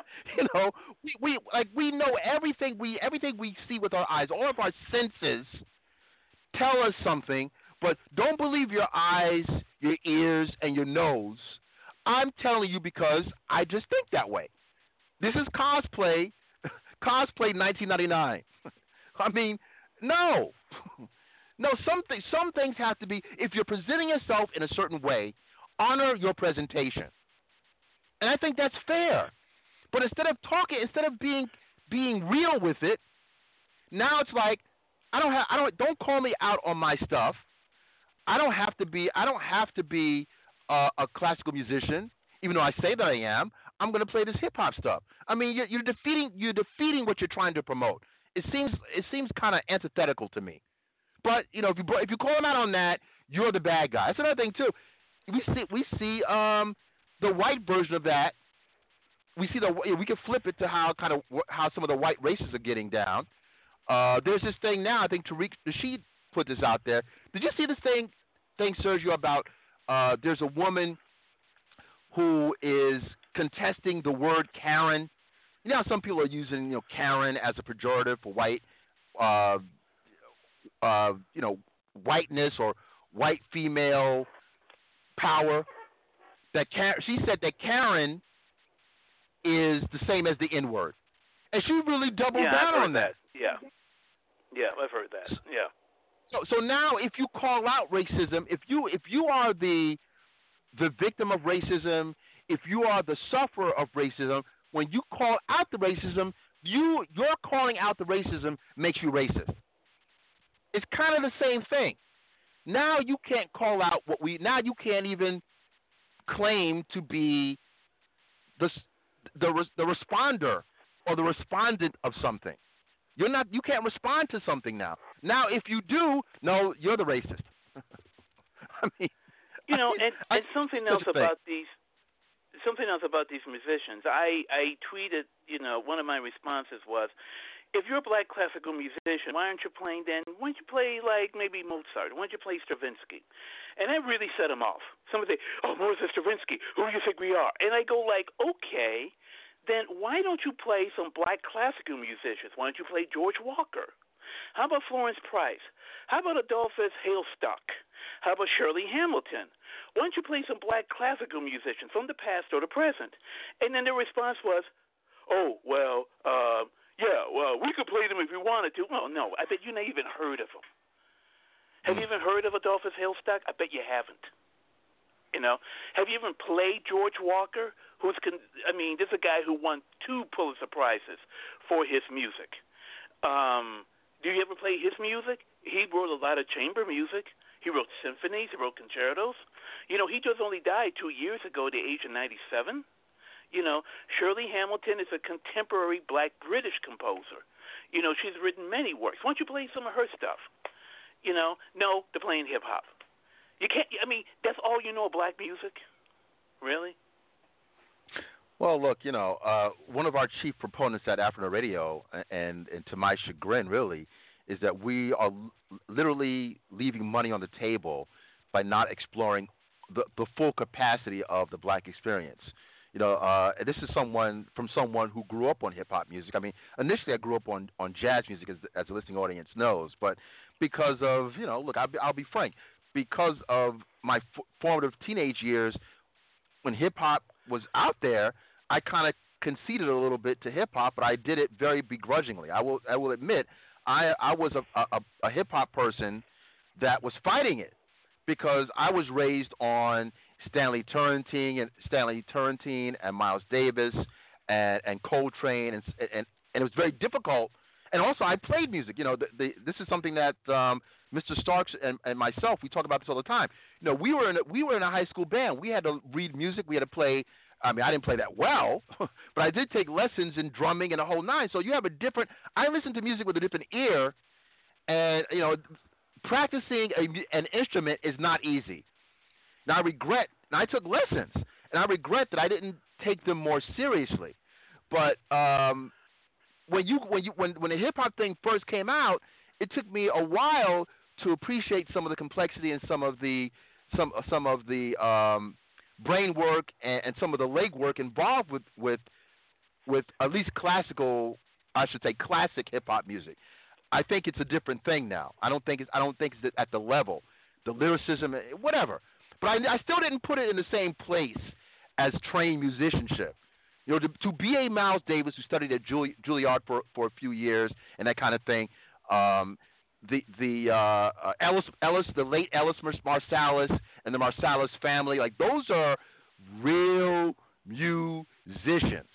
But I've conceded to, like, look, I respect some of the classic hip hop artists because I was raised on that too.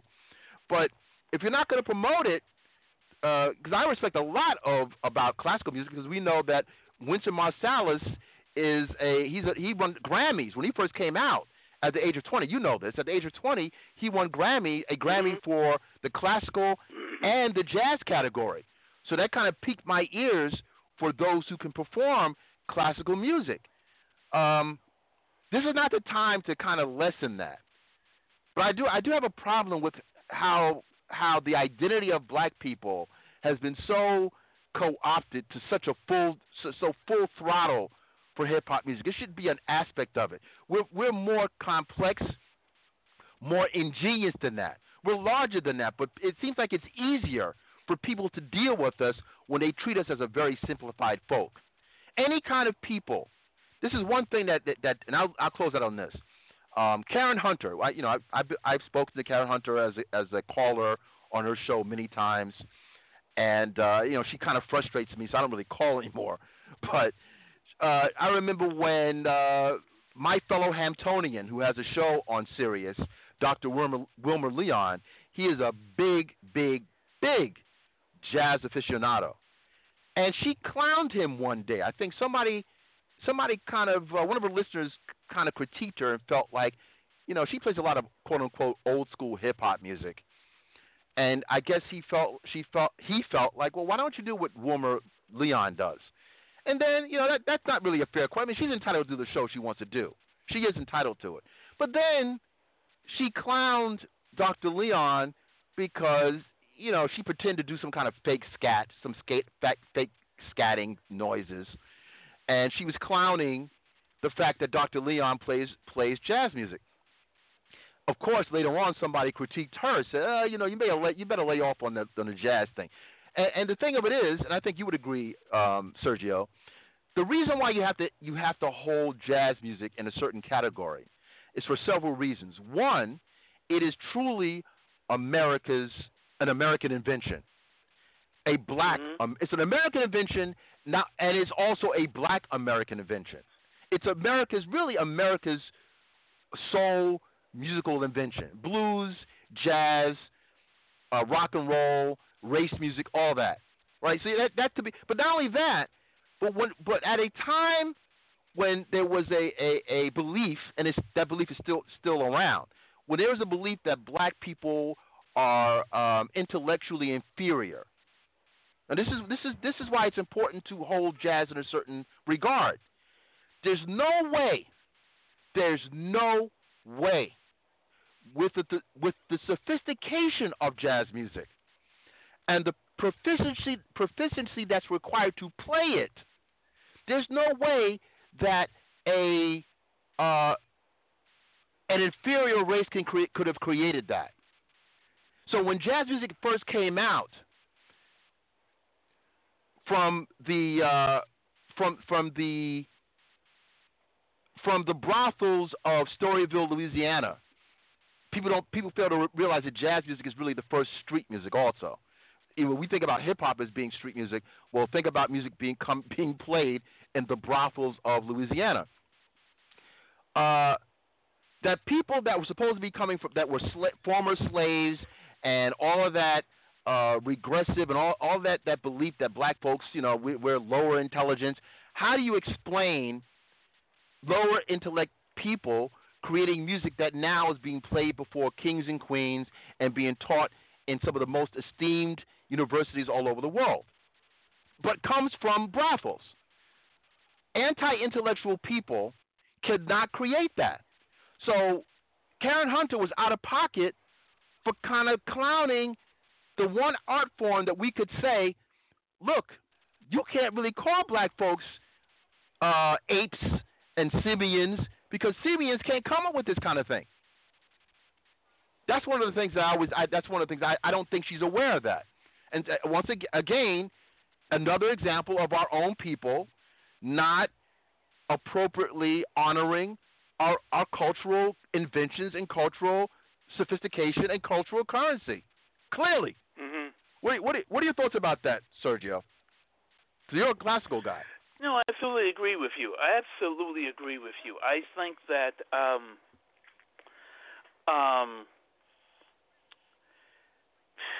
let's see, how can I phrase this? There is this sort of, wait, first of all, let me say, starting up before I say this, when I was younger, I experienced this too. But the idea that you have to prove your blackness, even though you're interested in things which are not considered to be black, right? When I was a kid, I got into classical music when I was 10 years old. It got me. And, when I was in school, grammar school, or particularly high school, it was a secret. I didn't want people to know because, everybody else is listening to everything else, and I don't want people to know that I'm listening to classical music. I don't want to, get, the attack for it. And as I got deeper and deeper into the music, and as I got older, I came to a point that said, to hell with it. This is me. This is what I like. You don't like it, too bad, I'm not here to please everybody.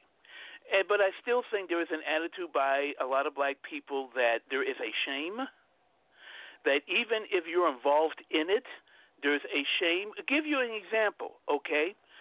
That link I sent you to that movie. Well, I forgot the name of it. The one that was directed by the co-writer of Black Panther. Okay, we need to talk about that too. Okay. Okay, here's a movie that's written and directed by the guy who co-wrote Black Panther. Because of the success of that movie, he had clout. He could really have made anything he wanted to make because of the success of that film. You think that Ryan Coogler he's out doing his own thing. What's the name of that comic book? Bitterroot. He's going to do Bitterroot. Look at what's his Barry Jenkins.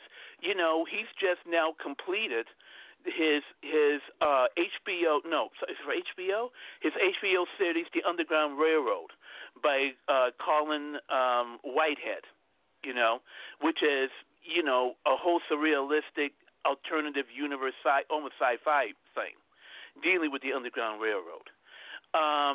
They're doing creative and incredible things. But here's a guy who was involved in the success of Black Panther, and what does he do?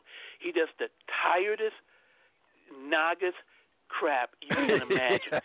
Like, what is it? This is like 1992? I mean, it's just the gang-banging, drugs, prison, baby mamas.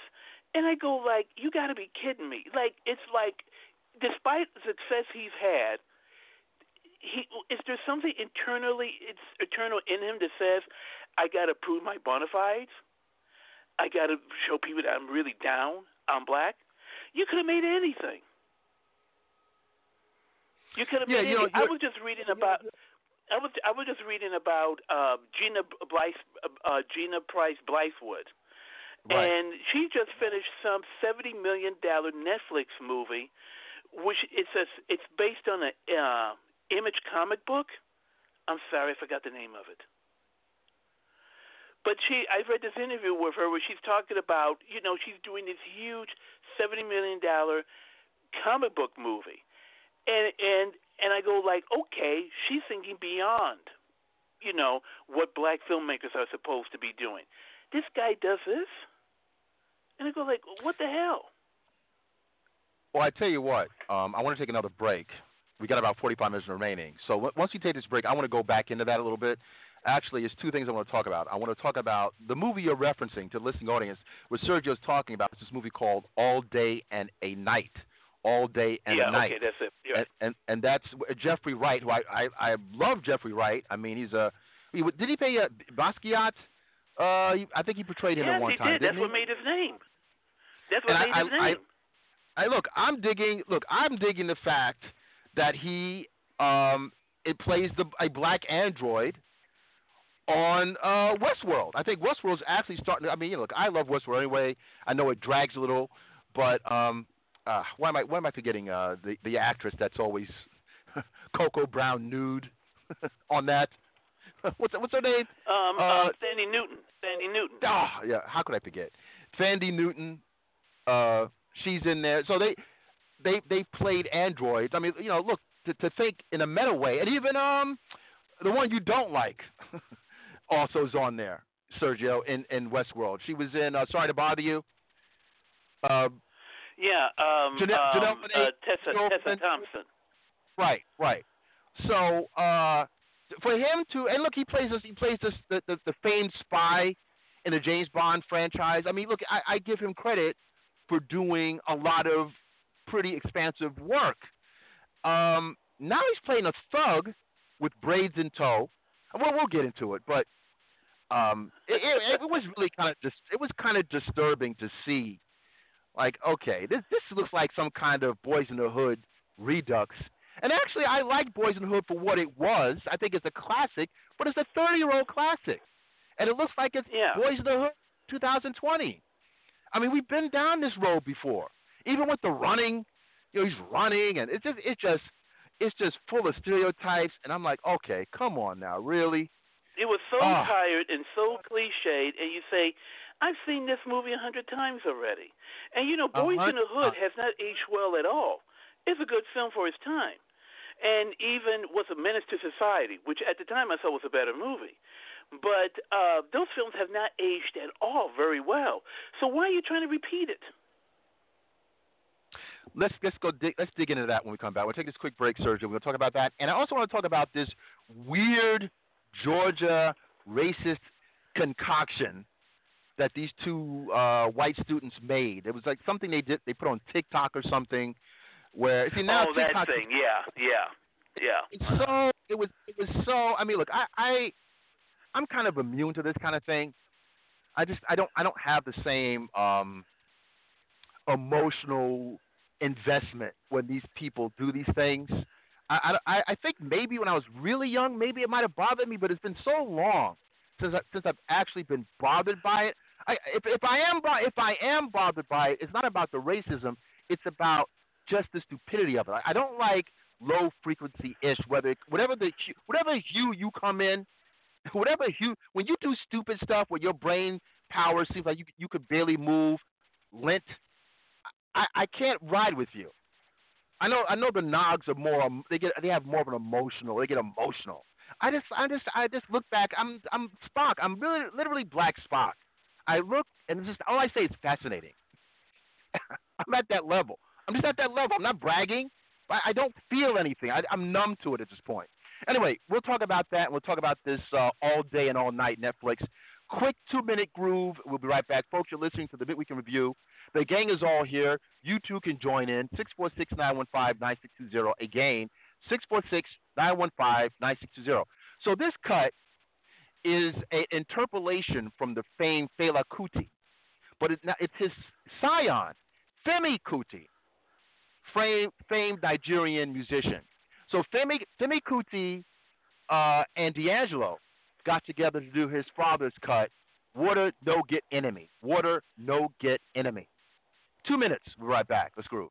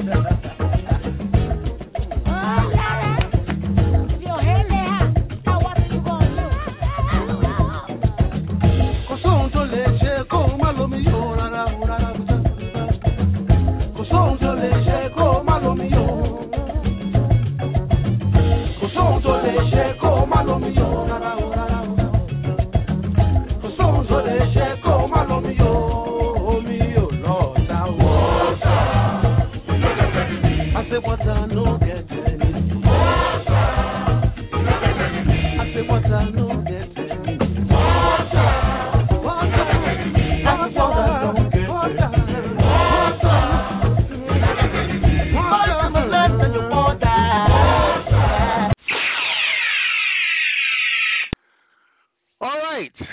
The great Femi Kuti interpolating his dad, Fela Kuti, Water No Get Enemy. If you recognize some of the voices, of course, D'Angelo is featured on this, as is Macy Gray. Again, Water No Get Enemy. Let me say something quickly, and I've said it before. I wish maybe the second go around, when or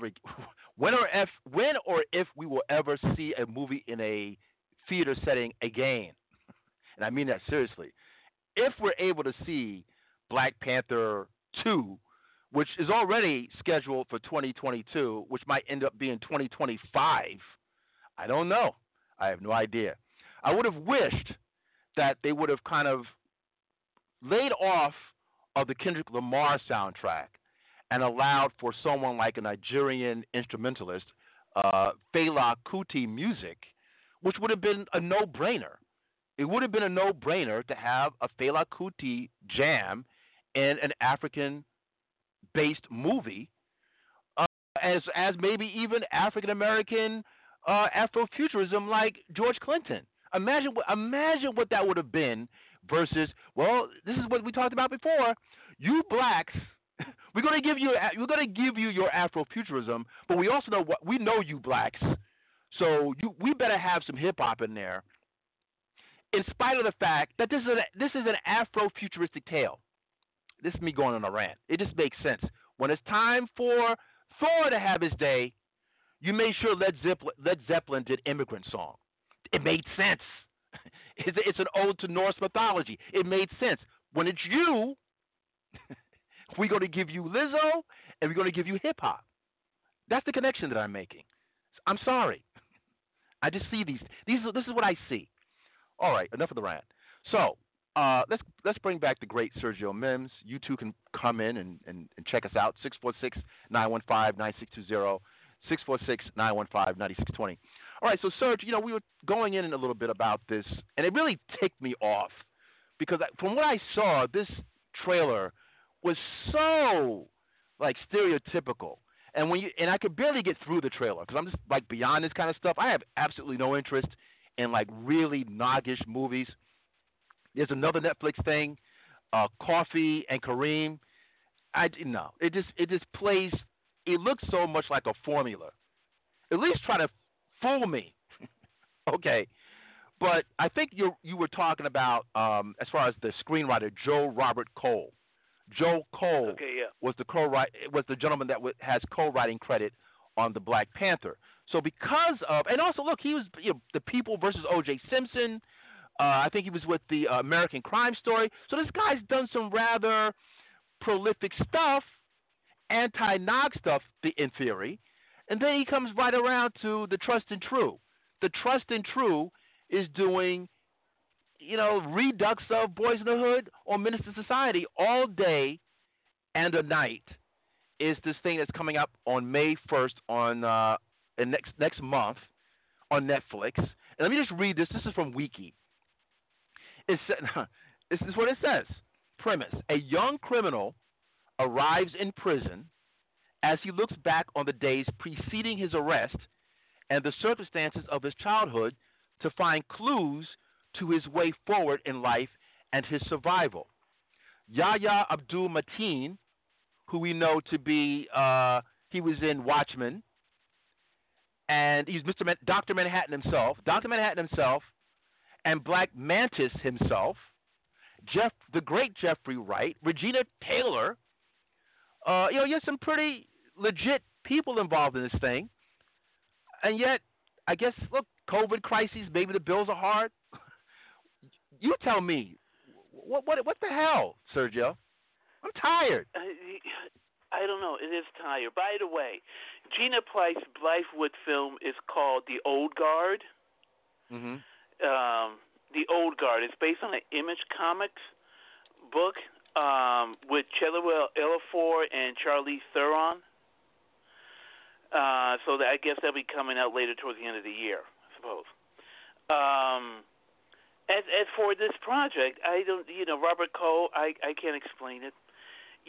With his background and the clout he has, he could have made anything. He could have been adventurous. He could have, done something really unique. He could have done a sci-fi movie. He could have done a black horror film. He could have done a drama. He could have done a war film. He could have done anything he wanted. Why he decided to do this, and just by that description you just said, I go like, oh, brother, this is tired. This is so tired. I don't know.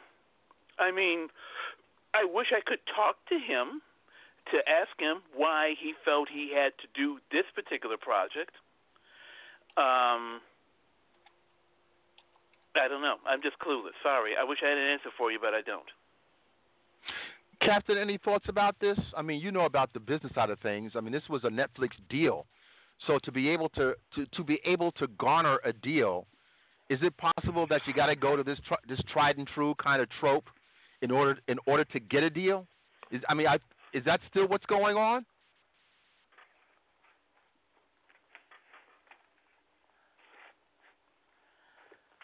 Sometimes they won't accept the movies, even if you have the movie done. Sometimes they'll say, "You guys made this." They do that sort of thing. No, they don't accept it. Now, maybe if he was a Japanese guy and you say, "Oh, look at that, he looks real artistic," yeah, he could definitely do that. Yeah, we'll buy it from you and we'll push this out. Sometimes they do not want your ideas from certain type of people. I would say a third of the time it's like that.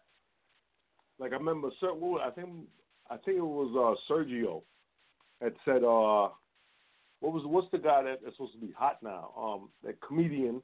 He was a comedian. He used to do all them little stupid jokes. I thought they were stupid, man. He had a partner, and then you get Jordan Peele. All right. Oh yeah. And Sergio had said, how does this jokey guy do his comedian stuff? All of a sudden now he becomes a horror guy or whatever he's doing, these type of movies. He probably always wanted to be that guy, and they didn't accept it. He had to go do the stupid stuff first, and then he was able to slide. Now that you're in that space, let me slide to the other stuff. Yeah, that's what happens, man. About a third of the time, that's what happens. Definitely. That's what it is. You know what? You might be honest. I think what you're saying is very plausible. I think, unfortunately, we're still working in a certain environment where it's always a fight to portray black people in some kind of unnatural setting, unnatural to them, unnatural setting. Like right. I don't know. You know what? I don't know. I think I did mention this. I'm going to repeat it again. I don't know. I think Sergio said he might start to take a look at it. They're on a hiatus because of the COVID thing, and I feel ashamed that I didn't really know about this the CBS All Access series, The Good Fight, and Sergio especially because it's based on a black Chicago law firm and their access to power. But since when have we seen a serious movie or TV series that focuses on such a thing as a majority black law firm? So I was appreciative, and then on top of that, you have some pretty, you have Audra McDonald, you have some pretty tight people involved in it, and I think it's gaining some popularity. I think more people are starting to realize that it's quite good, but I think it's also dangerous. That show is huge. That show is huge. I have seen some episodes. You'd forget Delroy Lindo, who is really good in the show. And then there's this is really attractive black British actress, Cush Gumbo. I think Jumbo.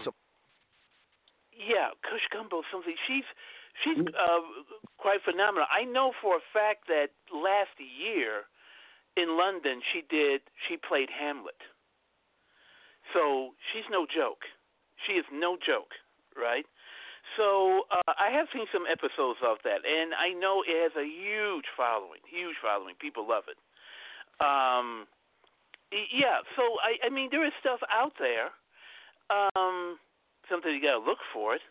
But particularly now, because when you have so many filmmakers, well, you have Jordan Peele and you have Boots Riley, of course. What is he up to? And other black directors who I said the great thing is that they're breaking the norms. They're saying, like, let me do something else. Don't stick me in this box. I want to do something else, right? As I mentioned before, Ryan Coogler.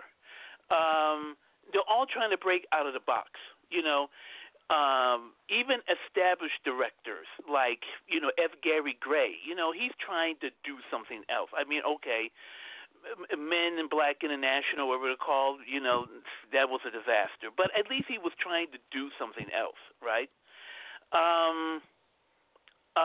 So for this guy to go back and do the same old, that's practically 20 years out of date, you're like, what the hell? I mean, what is it? Well, the good fight, I'm really... go ahead, Cap. I got to tell you guys a story. I'm going to tell you a story. Yeah, go ahead. Hilton, Mr. Zombie with a shotgun guy, he came up with this idea, and he started doing a story. And he even got a solicitor that knows all the big wigs, and they loved the story. They were like, oh, my God, this is amazing. This is a moneymaker. And Hilton even got his pitch down really well. And then the solicitor was saying, well, this part here doesn't make any sense. He said, yes, it makes plenty of sense. She started saying, no, it doesn't make sense. The part that she was talking about, because she's a white woman, show you the thinking sometimes. She said, there's no way in like 1700, which is a lie, of course, that a guy would have, this white man's going to go have sex with this Spanish person and have an illegitimate kid. And this person, illegitimate kid, and this person comes into prominence like you have in this story. So that wouldn't happen.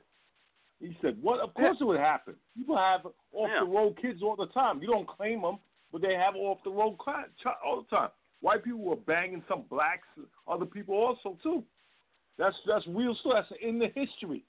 A lot of times they didn't claim them. You find out 100 years down the line, well, your great-grandfather was a white man or something like that. And she just couldn't believe it. She was like, no, you got to change that part. You got to change that part. Doesn't work. On. Hilton stood his ground. He was like, nah, man, I'm not changing anything, man. Sorry, man. You just won't be the person to shop it for me. You just stood his ground. But that just shows you the mentality sometimes. That is the mentality. Well, the story's great, but it's not for you guys to do it.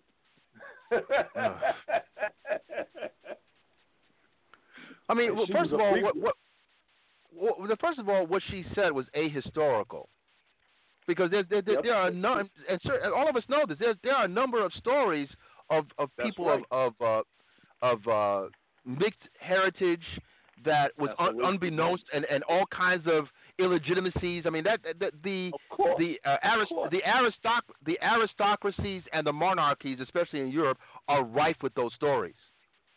Right, especially the Spanish monarchy and the French monarchy. Right. There are plenty of stories that we know about. It's not like what he said was out of pocket. No, it wasn't. But that shows you the mentality, though. Shows you the mentality, man. Well, the problem is it's always. I mean, you have a culture with the corporate culture, but it's also like just one person that they don't get it because of their own ignorance. I mean, wasn't there some story? I think even Sergio mentions. Wasn't there a story that was out there not that long ago that we found out that they believed that what was it? They thought that they wanted someone to portray a white person. I think Harriet Tubman. Wasn't like an idea for Harriet Tubman to be made into a movie, but they wanted a white person to play Harriet Tubman, something goofy like that.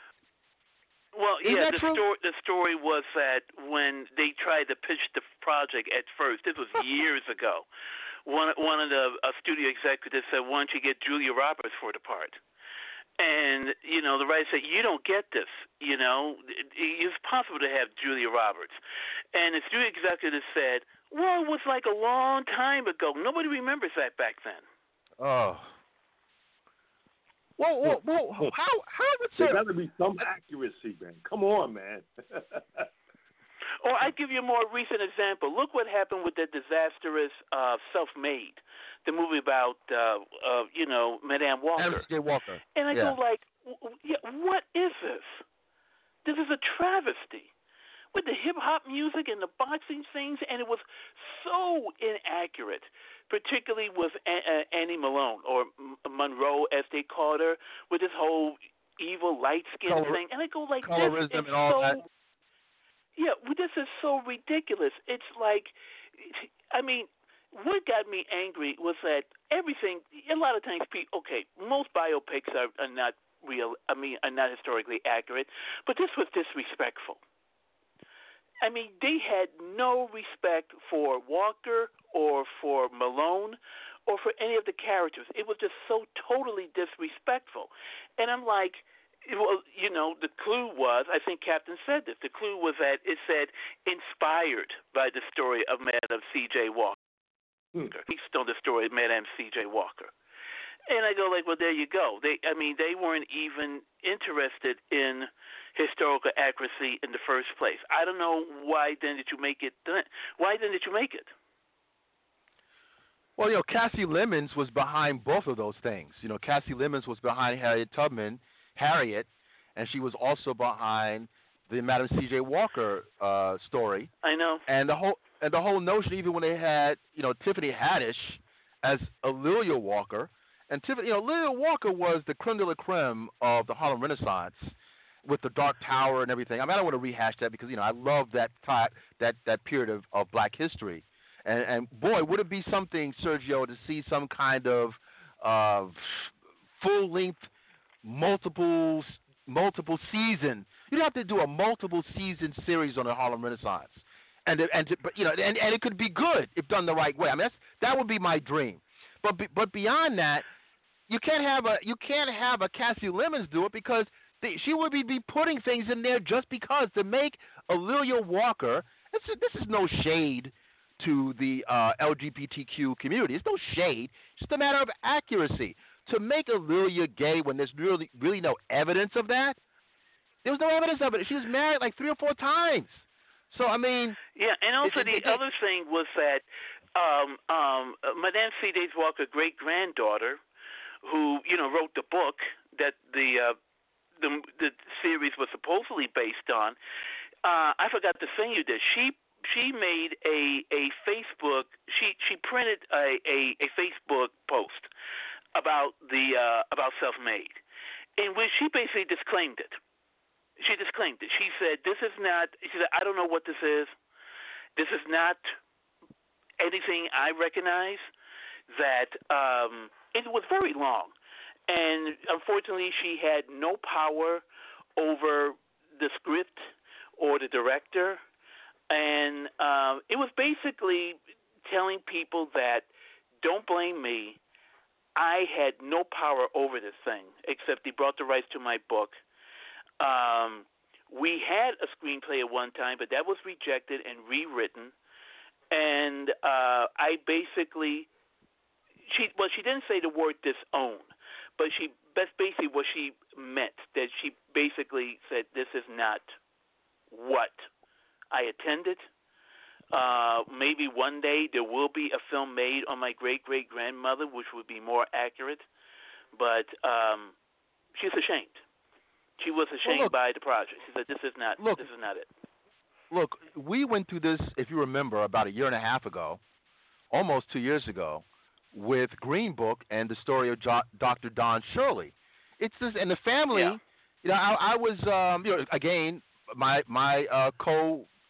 colleague or co-Hamptonian, Dr. Wilma Leon, had interviewed the Shirley family twice. Again, especially because he was, he played more acutely classical music, but he's also a jazz musician holding multiple doctorates and the whole nine, living on top of Carnegie Hall and that kind of thing. He was, certainly a man, a Renaissance man. So when the driver in that movie, it was from the family of the driver's perspective. It was driving Miss Daisy in reverse.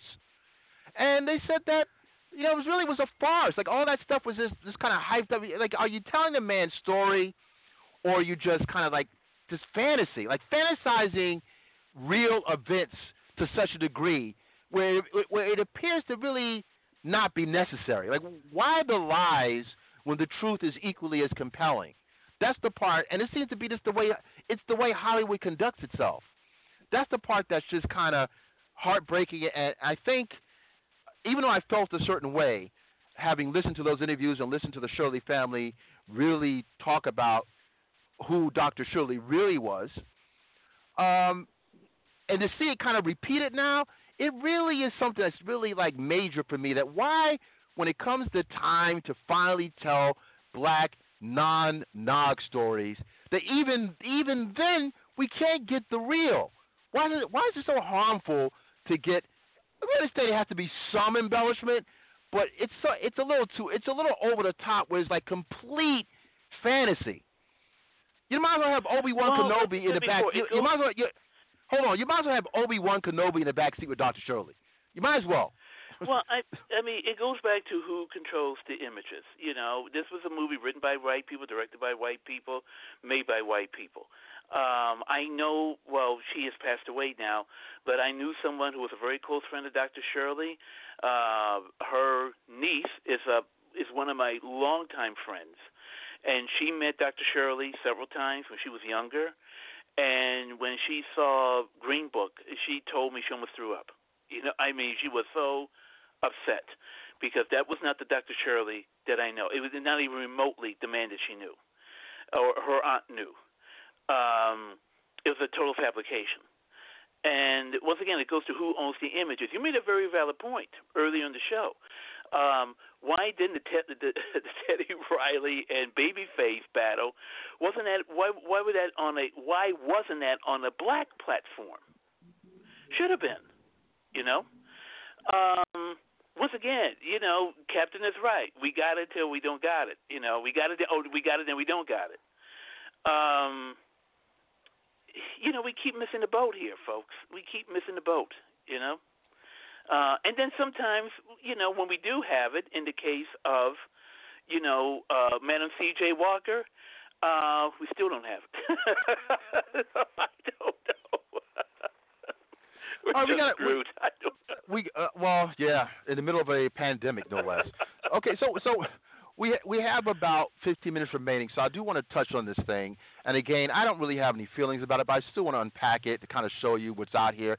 I think sometimes you do have to focus on more of the stupidity of it versus getting emotional about it. Because these are kids, but, I mean, look, they're kids. They were raised by somebody. So there's this Georgia high school students. I believe they went to Carrollton City High School. This is in Georgia somewhere. And there's this TikTok video. People should be familiar. There's a number of these social media platforms, whether it's IG, whether it's Snapchat. There's also TikTok. And TikTok seems to be kind of a foray for people to give these clips, these very quick comedic clips where people are doing all kinds of goofy business. It's really a goof for young people. I have a membership to TikTok, but I looked at it for a few minutes, and I rarely go on it. So anyway, what went viral were these two students that, again, they're in quarantine. So in quarantine, you know, what is it, the Devil's Playground and Idle Mind and all that kind of stuff? Their minds are definitely beyond idle. High school seniors going to Carrollton City Schools, boyfriend and girlfriend allegedly, and they have a video of themselves. They post this video on TikTok where they are at a bathroom sink. All of this is supposed to be meta humor. It's supposed to be real introspective humor, in quotes, allegedly. So these two rocket scientists, they put a piece of paper in this sink, and it has the N-word. It has the word nigger. I don't even like using the word N-word. It has the word nigger in it with the hard R.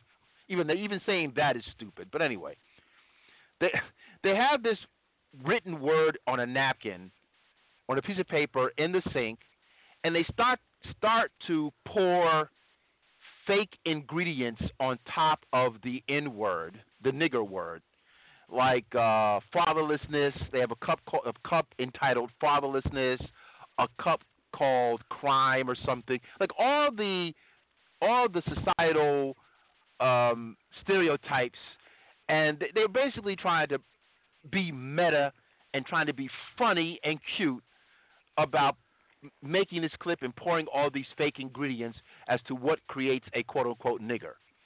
So that didn't fly over too well. And in no time flat, I believe these students have been let go. Okay? And you know, this goes back to the Friday movie. How do you lose your job on your day off?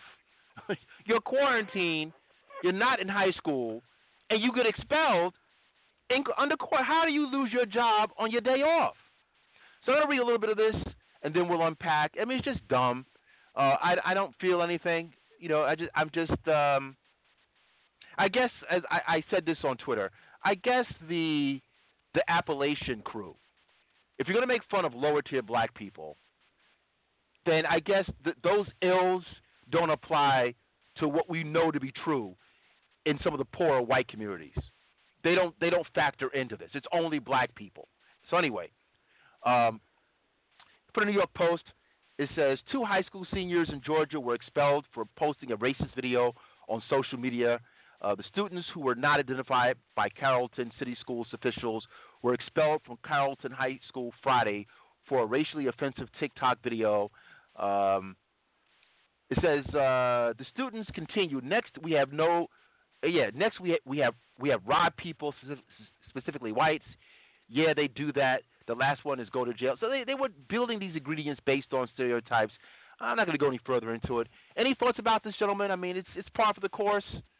They were expelled. Well, I was actually it was hard for me, but actually was somewhat offended by it. It was so basic, so dumb, and what kind of amused me was both of them, but the girl in particular, you know, was made these, you know, crying false apologies,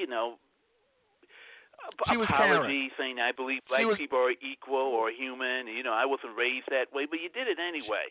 But then, of course, she made herself the victim because people, of course, from all over kept attacking her, and then she started making herself the victim. You know, like, why are you against me? Why are you this? And then the guy, he made himself the victim too because he posted something like, "Gee, now my wrestling career is ruined." You know, or you know. Yeah. You know, like, I don't care. I don't care if you're harassed. I don't care if your career is ruined. I don't care, you know, because you know you were doing wrong in the first place. And I'm sorry, I'm not going to excuse your racism. I can't, you know. And evidently neither is anybody else. And, and what's the other thing? She was supposed to be going to some college, but then, of course, the college saw the video, so she's been told that she, you know, her application has been rejected. So there you go. You know. Well, you know, Captain, any thoughts on this? No, sir. Okay. So, like you said, I don't really care about what happens to you when you do something stupid. You know, when I mentioned something about the word Karen earlier in the show, when I said that the term or the name Karen is being used as a pejorative, and some women, one particular woman, doesn't like Karen being used to describe a white person like this young woman. But this is why the word Karen was kind of co-opted. She pulled a Karen. Once you're called out on your behavior, now you want to fall back on my boyfriend. You know, he normalized my racism, and then she was even condescending in her mea culpa by saying that, oh well, I do believe black people are human. Okay, really? Oh, thank you. Yeah. I'm glad that you're affording us that luxury that you think, that you believe in your heart that we're kind of sort of human. It's just no. I'm more concerned about your humanity. I'm not so sure if you are human, because the part that's funny, and I'm supposed to feel something, is that when you do this stupid stuff, you're so out of mind with your hubris. You're so outside of yourself that you don't realize that when you do this stupid stuff, the world sees it. It's going to be for the world to see at their leisure for the next 500 years. Okay, so for the next 30 years, you need to get a job. So I don't know how you're going to get a job when someone can easily look you up and see you repeatedly doing the dumbest racist thing. I guess because of your whiteness. They do that. I guess because of your white. I guess because of your whiteness, maybe you'll do all right. You could bet on yourself, maybe. But to do anything, really irrespective of your race, to do anything, because I say this even to black people or to any person of color, you do anything that's so stupid on the internet and you got a camera in front of you, if you put it on the internet for the world to see for the end of all time, you're going to be paying for it severely. So the idea that people can be out of their mind to such a degree where they don't think that, hey, if I do something really stupid, I'm going to pay for this. You need to be on the best of behavior if you're going to actually do something on the internet. Well, that's the thing. You hit the thing. Because, first of all, I've always said that thank God for all this video stuff now. Because people are now doing stuff in the open that they did behind closed doors in private. You know, when I hear people saying, like, well, this video is exposing all this new racism. There's no new racism. People have always been doing this kind of stuff, except we didn't have the video footage for it. Now we do. Which brings up the second thing, which you just mentioned. Why would you do it on video? It's like putting it up on a billboard. On a strip, everybody will see it. I don't understand how you can do something like this and not think that people, only the people who think it's funny will see it. I don't get it. You're really that clueless? You know what? I'm going to say something that I don't think is controversial. It could be up for debate, but you know, people have said that you know, before we become true cyborgs. Before we become true cyborgs, we're already there. That these smartphones and PCs and tablets are literally an extension of the limbic system. And I think that the younger people especially, like for us, we're more analog people. We can kind of do it both. You know, we were raised on video games, but we weren't born of it. Like you have people that were literally born into being a cyborg. That I think they're not conscious. Like we're still conscious of analog versus digital. These people were born digital, and it might be an excuse, but I think it's happening with such frequency where you're saying, well, how can somebody who has some degree of awareness, how would you be committing crime? You have people that are committing crimes openly. You have people shooting people in the head, Sergio. It could get, this is mild compared to what people are doing openly committing crimes, showing a wad of cash that you just stole 15 minutes ago, and putting it on your Facebook page. People are, you know, the poor guy, Pop Smoke, the rapper that was showing money, showed where he lived, and he got Pop Smoked. Your name is Pop Smoke. You got Pop Smoked. Showing money in this mansion you were renting in L.A. I mean, who doesn't know this can happen? They're a cyborg. A cyborg doesn't know that their left arm isn't real. They don't know that anymore. They don't. That's what's. I think. I'm just theorizing. I think we're at that point. They can't differentiate between real analog life and virtual life. This is a cosmic argument that the captain would make. What do you think about my thesis, Captain? Is that part of it? Possibly. Maybe you disagree. I totally agree. When the vaccine comes, you really gonna see robots. When the vaccine comes, 2022, you really be robots then. But I appreciate what you're saying, sir. We got about 3 minutes remaining, but I want to say this though. I really appreciate being analog and digital, because at least, like Neo, we can unplug. We can unplug. These cats cannot unplug. I have millennial friends. A lot of our friends are millennials. Millennial friends, they get frustrated because I'm not on my phone. Like I text you a minute ago. How come you didn't pick up? What? Because I wanted to go to sleep. I wanted to read a book. I wanted to play something called a record. I mean, this is where we're going. But I can plug and I can unplug. These younger cats, they cannot unplug. They can't unplug. Gentlemen, I think we'll leave it there. We got about 3 minutes remaining. Always have these eventful and festive conversations. We'll do it again. I promise you, I think we're actually getting close to this next format. It was just an issue, again, technical stuff. 2 Generation X folk trying to figure out the technology. So I think that's what happened with this next move. But the next move, if it goes down, it's going to be far superior. It's going to sound a lot better. There's going to be commercials. So okay. we might still have. I think money. we're still going to. Ooh, this sounds like money. Sounds like money. Okay. Well, look, we'll see. We're going to have to break for commercials, and also I think we're going to still keep maybe an hour show for Block Talk only because I want to play my music. Only because I want to play my music. This is going to be like only a music thing. After this, and ladies and gentlemen out there. Go ahead. And ladies and gentlemen out there, don't forget to tell your abuela, tell your big mama. Okay, be sure all right. to tell your pop. After this, Afternoon's going to be able to pay for the gloves and the mask that he's wearing. Yeah, certainly. All right, gentlemen, let's call it. We'll do it again next week. Going out on Georgia Ann Muldrow, Yellow Dandelion. It's been real. Appreciate it.